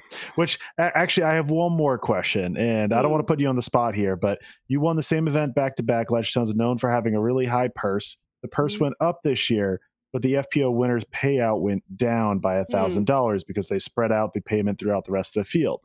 Now, I know you're not always winning, but you are finishing up top. But what are your thoughts on higher payments to everyone finishing cash and a little bit lower to the winner? Do you think it's a good play? Would you rather the winner make more money?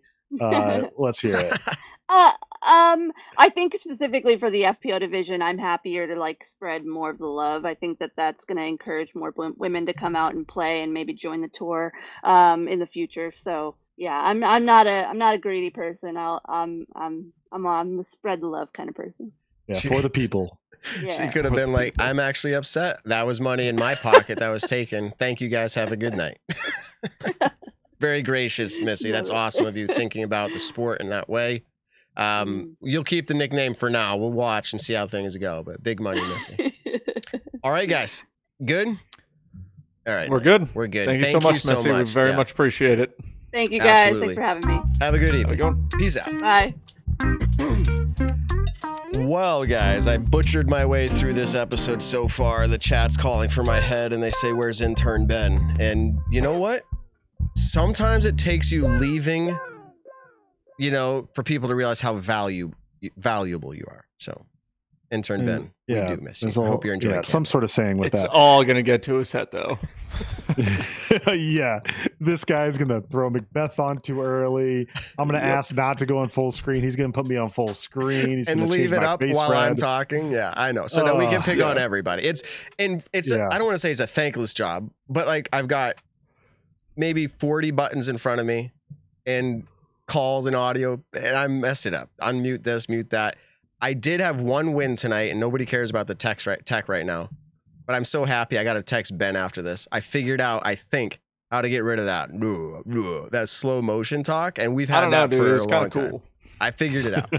No, it was annoying. Thanks for fixing it. It was very annoying. Hey, speaking of bum ankles, am I getting it right? Was it Parker Welk? Oh, that had to get so nasty. He posted pictures of it. Yeah. His second round at Northwood Black went forehand only because he couldn't put, I think it was his right ankle, didn't want to put the pressure and twist a backhand on it. So he went forehand only every single shot, I'm guessing besides putts. Still makes the cut. He gets to play on Sunday, and I'm guessing he still play. I don't know if he went forehand only at Eureka 2 or if he had a DNF. I don't know what happened. Goodness, dedication. Just based on the post. That's wild and nuts to hear. But I want to give a quick shout out to statmando.com for this one. We just released an update for the Disc Golf Pro Tour standings that we host on our site. You can now see who's currently in a qualifying spot for the Disc Golf Pro Tour. And I bring up Parker Welk because he has earned his ticket to the Disc Golf Pro Tour Championship due to his win at DDO. So even though he's not in the top 32 for MPO in the standings, as it sits now, he of course could earn his way back in. He still gets that invite. So you only have the top 31 otherwise get in. So now you can, visibly see that, see who's at the cut line, see who's in as it stands right now, and who has an automatic bid. So I think that's a pretty neat addition. Yeah. People want to see it. Also, we did add the United Series as well. So although it's a little bit boring because it's just the Ledgestone standings after one round or one event, and the next event is Idlewild, which goes back to the I don't know what kind of the rules where it was set up over the off season. So Natalie Ryan and any other transgender women will not be playing at that event unless other news comes up. I was just going to say, I don't know if there's a backroom agreement or deal that's happened where they said, now you don't bring us to court in this event for at least this year. I don't know, but I would expect that we're not going to see that happen. But who knows? You never know. Yeah, we'll see. So that'll get updated after D-Glow, which is the next United Series event. So if you do want to keep track of that, the top 3 get payouts, kind of a cool little side standings. I always like more standings. I think it's fun. I think we need to have more of these, have little cups. Like in soccer, they do little cups, or who finishes the best out of this grouping, have kind of a special tour, tournament sponsored by Discraft or tournament sponsored by MVP, who was the best in those. That's a little bit of a tangent, but Moving on.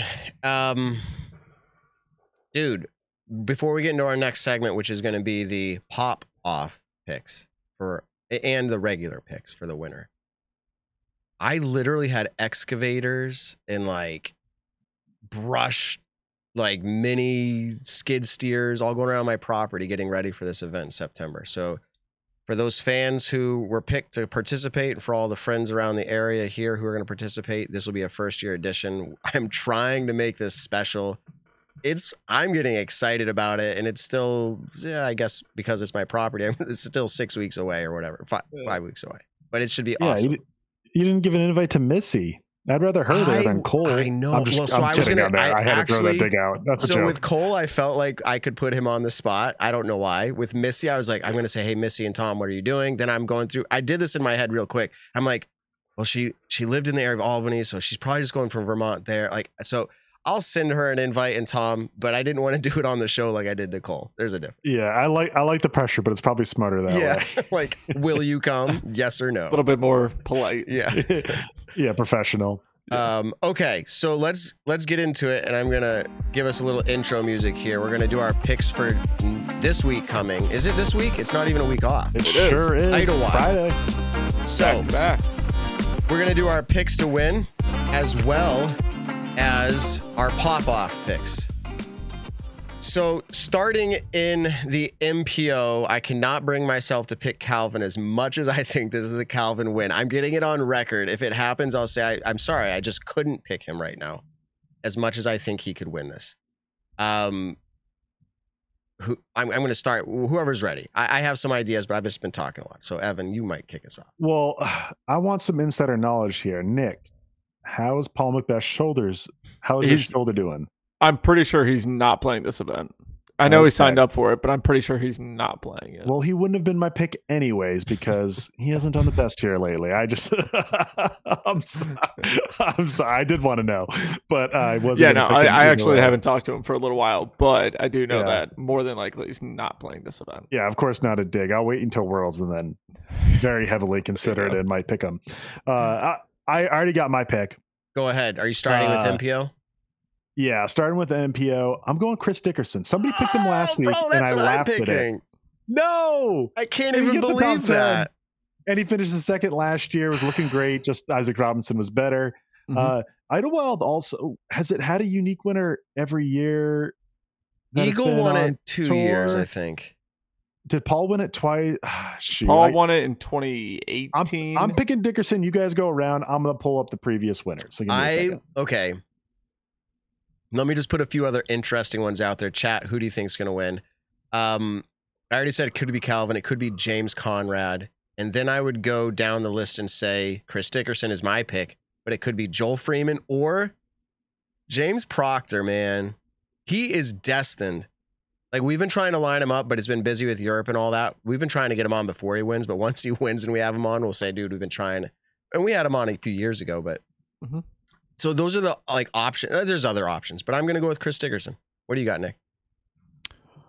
On the MPO side, I picked Simon last week, and I honestly thought he was going to do it. I thought he was playing extremely well. What's that? Go with Hamas. Hamas isn't a bad choice, but not going to lie, I'm kind of feeling Ricky for this event. Oh, baby. Okay, kind of feeling Ricky for this one. I have the winners here. There has been no repeat winners in MPO. I didn't think so. Oh, we got starting in 2017. That was the first year as a Disc Golf Pro Tour event and going through. James Conrad, Paul Macbeth, Kevin Jones, Eagle McMahon, Kyle Klein, Isaac Robinson. That's a fantastic list. First of all, in my head, I was like, it kind of has some, not saying fluky, not like what people say about Waco. Neither of those are true. But, has some variety to it. And I mean, it does have variety, but variety of good players. Dude. So Chris Dickerson's a good player, though. Guess what I shot on the Pro Tour layout at Idlewild a few weeks ago or a month ago? 16 over. Nick? 8 over. 6 over. Ooh. I'm not disappointed. And I felt like I had some mistakes in there too, which everybody does. Yeah, that's literally not the Pro Tour place. layout. It was Hold awesome. on, I have last year's up right here. Tell me what that 6 would be over, rated. so you would be 18 over. You would have finished in fourth to last place of players who finished the event. You would have tied. No, lost to Tristan Tanner. You would have beat Scott Stokely, who finished 19 over last year. Look at that. Would not have Of been course, last. Yeah, it didn't happen. Let me get you a rating real What would a quick. +6 have been rated during a round? So that's a 75. Let me find someone with a 75. 973 or 975. Well, then I would have been I got a happy. 971. I would have been happy with that. So I am happy. Excuse with me, it. 971. Never mind. I'm not happy. No. I figured you were looking at a different round. Oh, So- yeah, in round 3 No, is a 957. I confused my 1 and my 5 because I was looking at 71 and Nobody cares how I 5 and- played. I forgot to list a few other names. I apologize, Simon, Ezra, but I think add possibly. I'm lots of names: Bradley Williams, Corey Ellis. I mean, Alden Corey Harris, Ellis, Isaac who Robinson. It's going to be did one of these guys. DNF at Ledgestone. Yes, but he said he's going to be yeah. back. He said Okay. he's going to be back. I forget exactly. What did he say? It was he had tingling in his hand. He talked to Seth Muncie, and they think it was due to overuse. maybe like all he did in Europe. Then he came straight and he started practicing for Ledgestone, and they think that's what it was. So he thinks he'll be ready. That's if I'm correct. Excuse me. So that's a Kyle Klein. Like again, it's going to be one of these players, but great pick. I know, and that's who I think. Maybe I'll change it, but. So you guys both got Dickerson? Dang it! I'm gonna change it, officially change it. And when it's Chris Dickerson, I'm gonna be so like throwing tables. I picked Chris and I changed it, but Kyle Klein. That would be a big one and cool one. I don't know if this is like his official analysis, but I remember at some point, Andrew Fish analyzing this course calls it a spinny woods course, which I've always found interesting. Like when you think of, I think of specifically with power or with forehands. You want a power forehand more than some flip up technical forehand, because the way the landing zones were built, it's an older course. It kind of was meant to challenge when they would do big backhand hyzer flips because a forehand gets even more right, things like that. And so it was a pick who has a really good forehand. Which once I heard the Wysocki pick, that stuck with me. I'm like, ooh, that sounds good. Yeah. But Dickerson, has a solid forehand, but not really a top tier one. But he was playing so good last year, and if there was clearly if someone was going to catch Isaac, he came in second. It would have been Chris Dickerson. So I'm sticking with my pick. I'm happy with it. I'll hop over to FPO. I'm gonna pick the person who started off with a hot round here last year, looking for that first win. You might not. God, if you say own, nope. Okay. You might not think wooded course, but that's what happened earlier this year. I'm picking Ella Hansen to get her first. You and me again, bro. Let's go, Matt. Let's hold hands and make picks together. Tonight we're just like picking the same, and I'm gonna have to change again. I don't have pick to. With me. Yeah, I was gonna say if I actually think it's true, I should stick with it. Yeah. I'm going own. So before you pick own, I'm going own. I'm going Katrina Allen. I think own gets her. You just want repeat winners, Matt. You're picking the back-to-back winner, Kyle Klein and Katrina winner. Yep. Yeah, okay, not bad picks. Just no, they're not. But you don't get points here for getting second place. We don't. Yeah, that's more boring than picking the same pick as me. Sheesh. So right. I'm sorry. I'm saying it how it is though. Pop off. I got my pop off picks. Do you want me to go first? Yeah. Or am I going to steal your pick more? No. How about we don't? Yeah. How about we don't do that? And if I steal your pick, then we really should hold hands. Here we go. Hold on. Ready? Evan Scott. Nice. Okay. Good. That's not who I was going to pick. I kind of almost want to steal Nick's pick of Austin Hannum. So Can we do back to back same picks though? Is that fair? Does it matter? Can I be like, hey, I'm picking the same player? I don't think it's the worst idea. Okay. I mean, it's who you think is going to pop off. All right. You can do back to back. I don't know. I'm sticking with the forehand logic and maybe it'll hurt me, but I want to go Big Germ. His average finish isn't the best this year and he finished pretty solid here last year. So I think it lines up. Are you taking notes on our picks right now? Back to back Casey White. No, you guys got to tell me after because I'm going to forget. I got to look up the PDGA numbers and all that stuff too. So Casey White, Nick? No. I was saying for Evan, I'm surprised he didn't pick him. No, I mean, just twice or it's luck, right? Popped off at Ledgestone. Yeah. Here, I got one.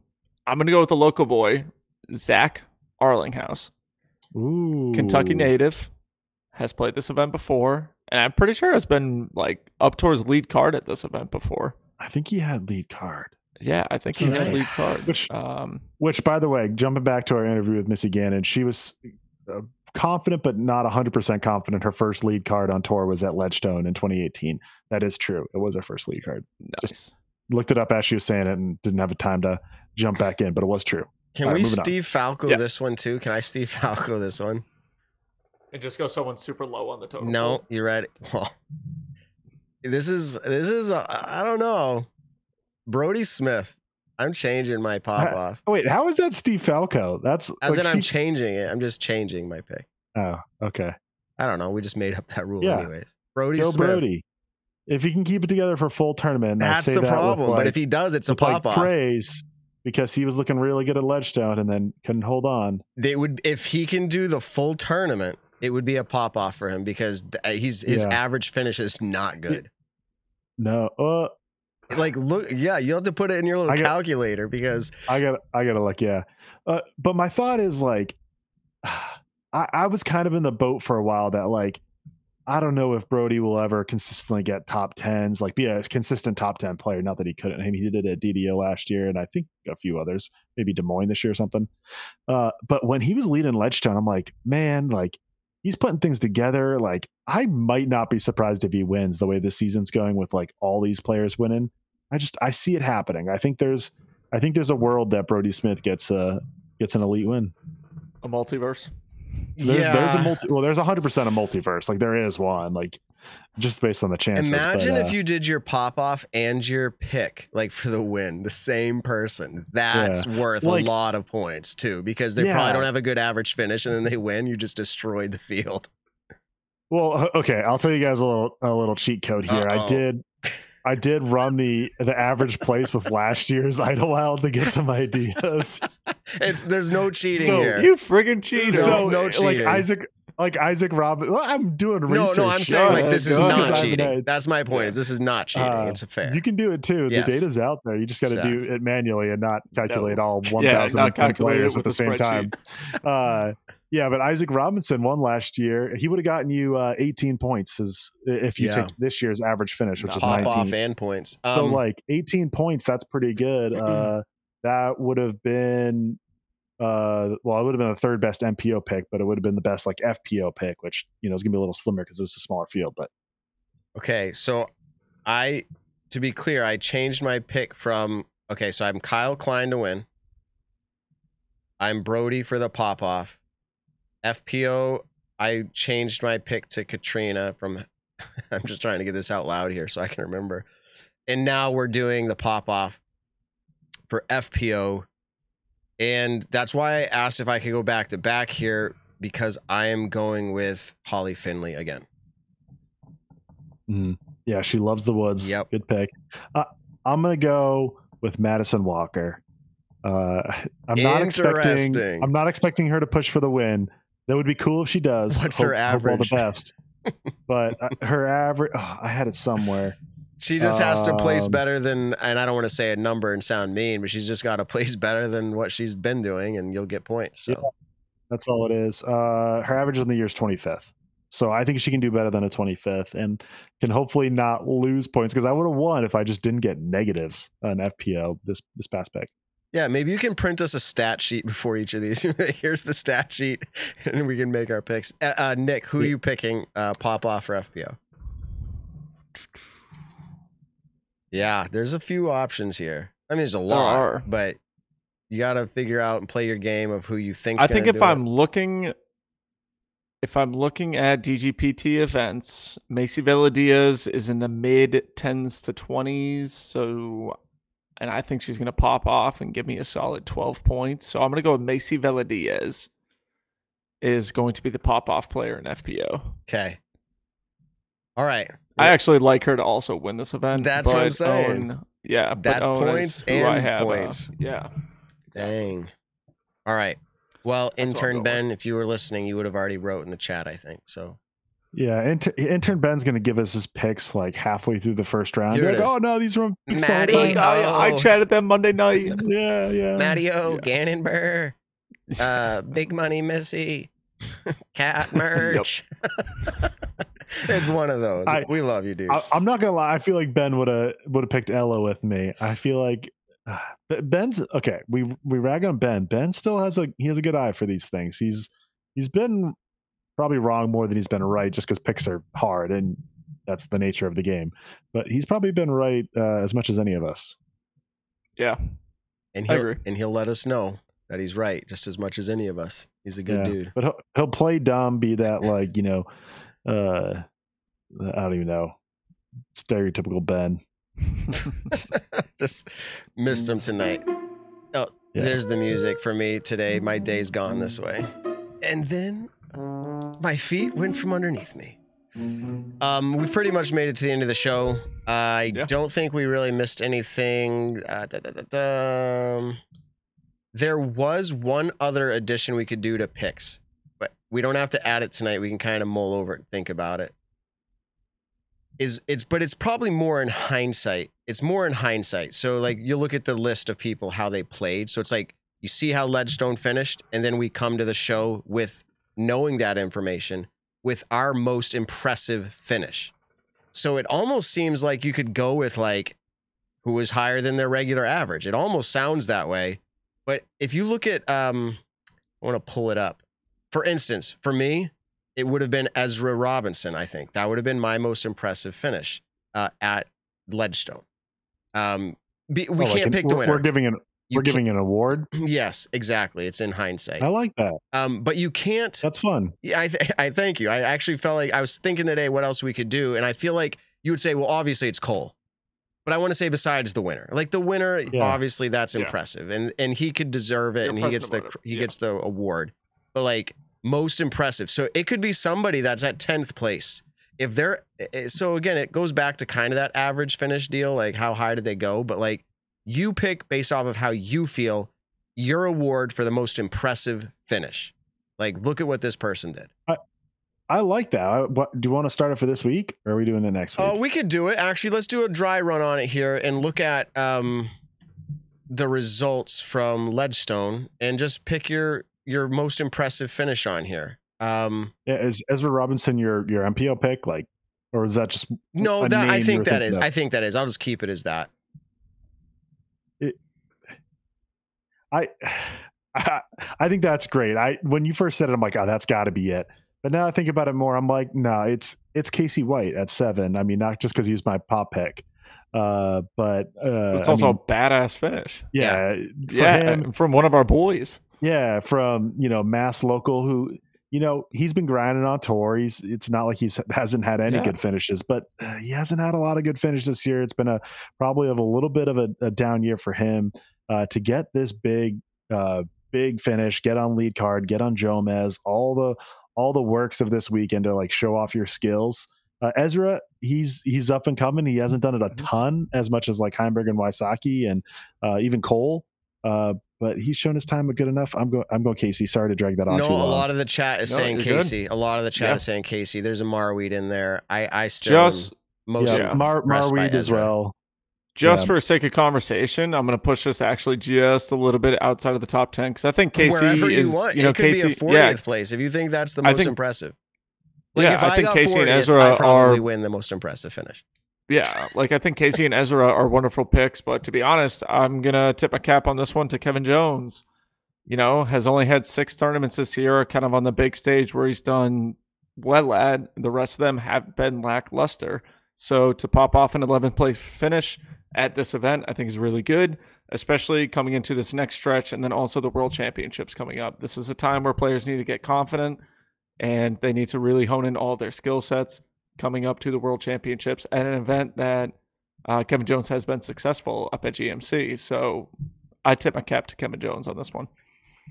He capped his tournament round, the last round, with bogeys, and I hate to say it, but if he just parred those, he would have had like third best round of the round. So anyways, good job to him. That's an interesting pick. I'm glad you did that. Let's FPO.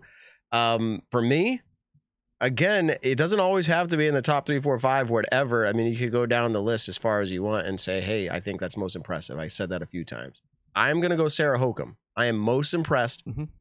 I know that, Woods and that kind of thing, her lines with forehand, it suits her.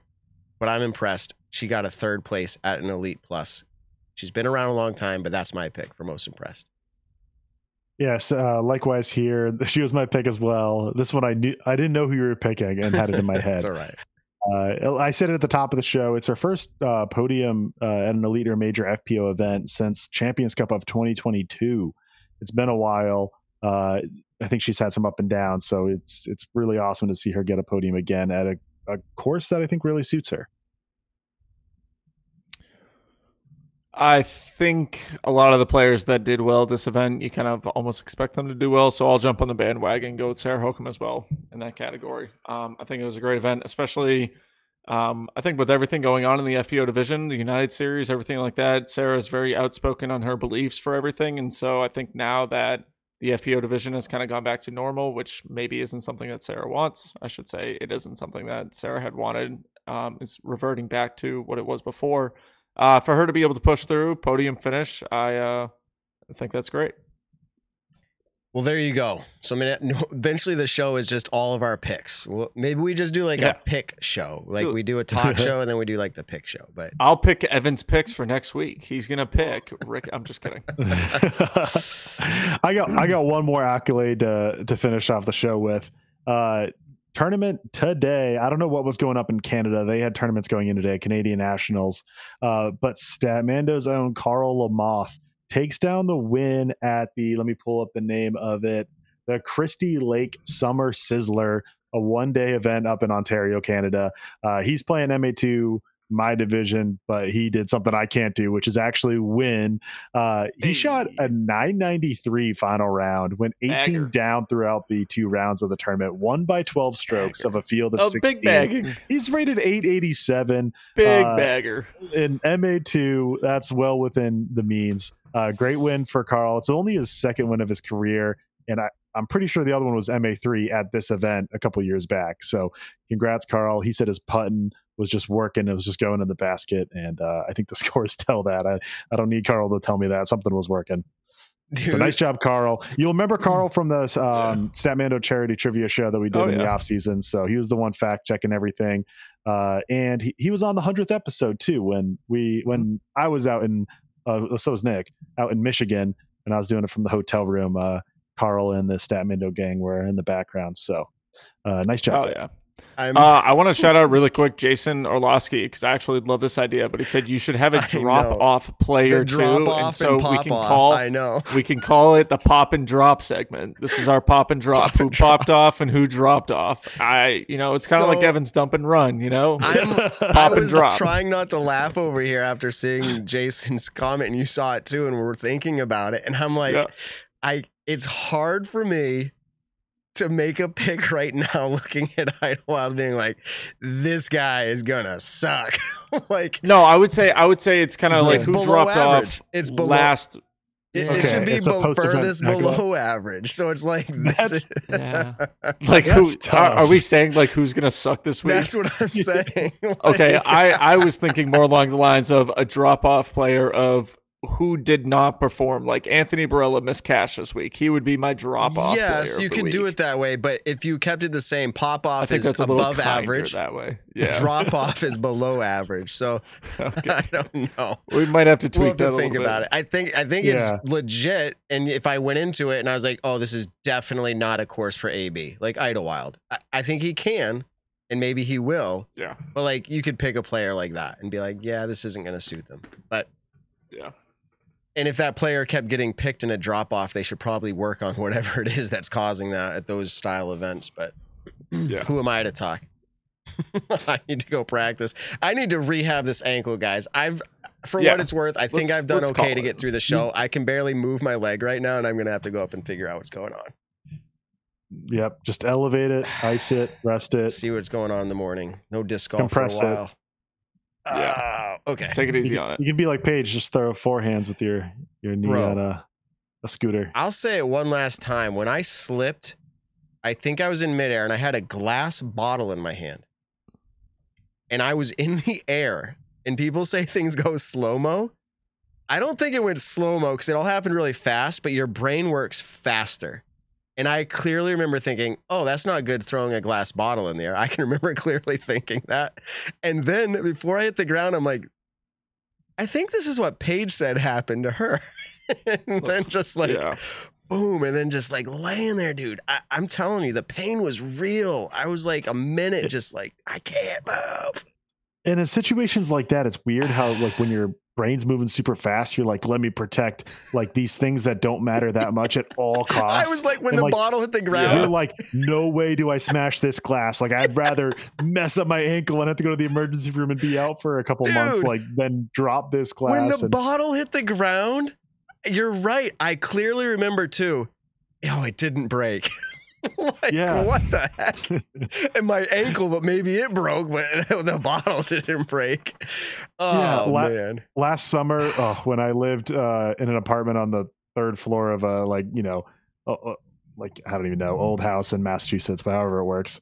I'm carrying a bunch of stuff down, going to a wedding that day, and like carrying like a cooler and things, and like my hands are full, and I tripped down this stairs.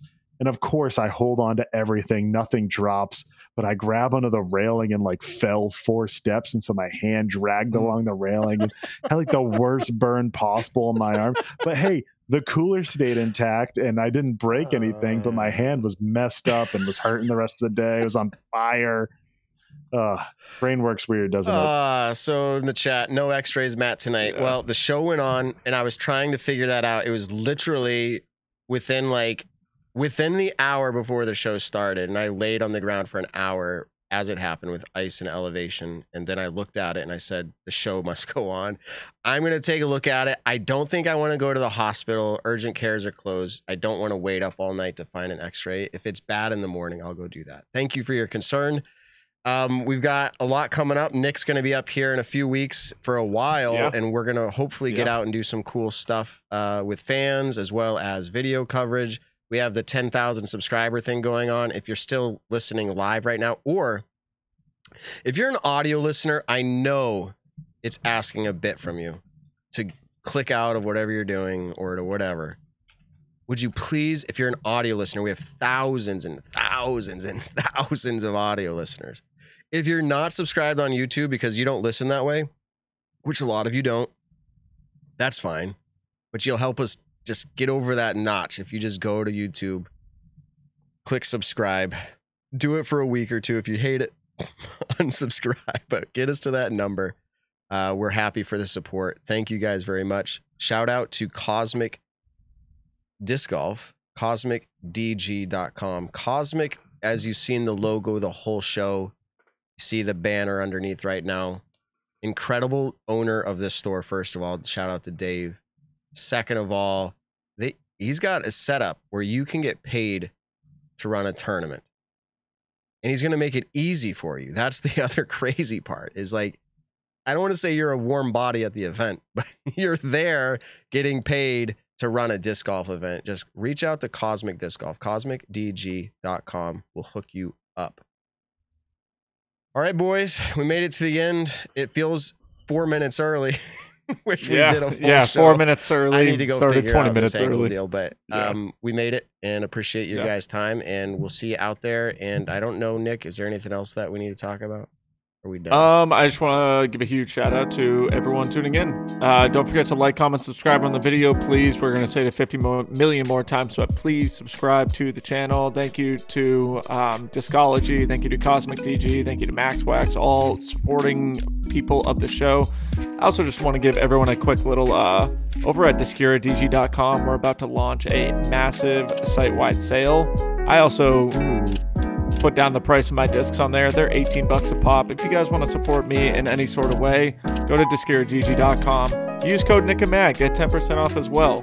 But the discs are cheaper on the site now. And then also we have some sweet, awesome apparel that I wear pretty much every single day. So go check it out, DiscuraDG.com. Like I said, don't forget to like, comment, subscribe. Tell someone you love them this week.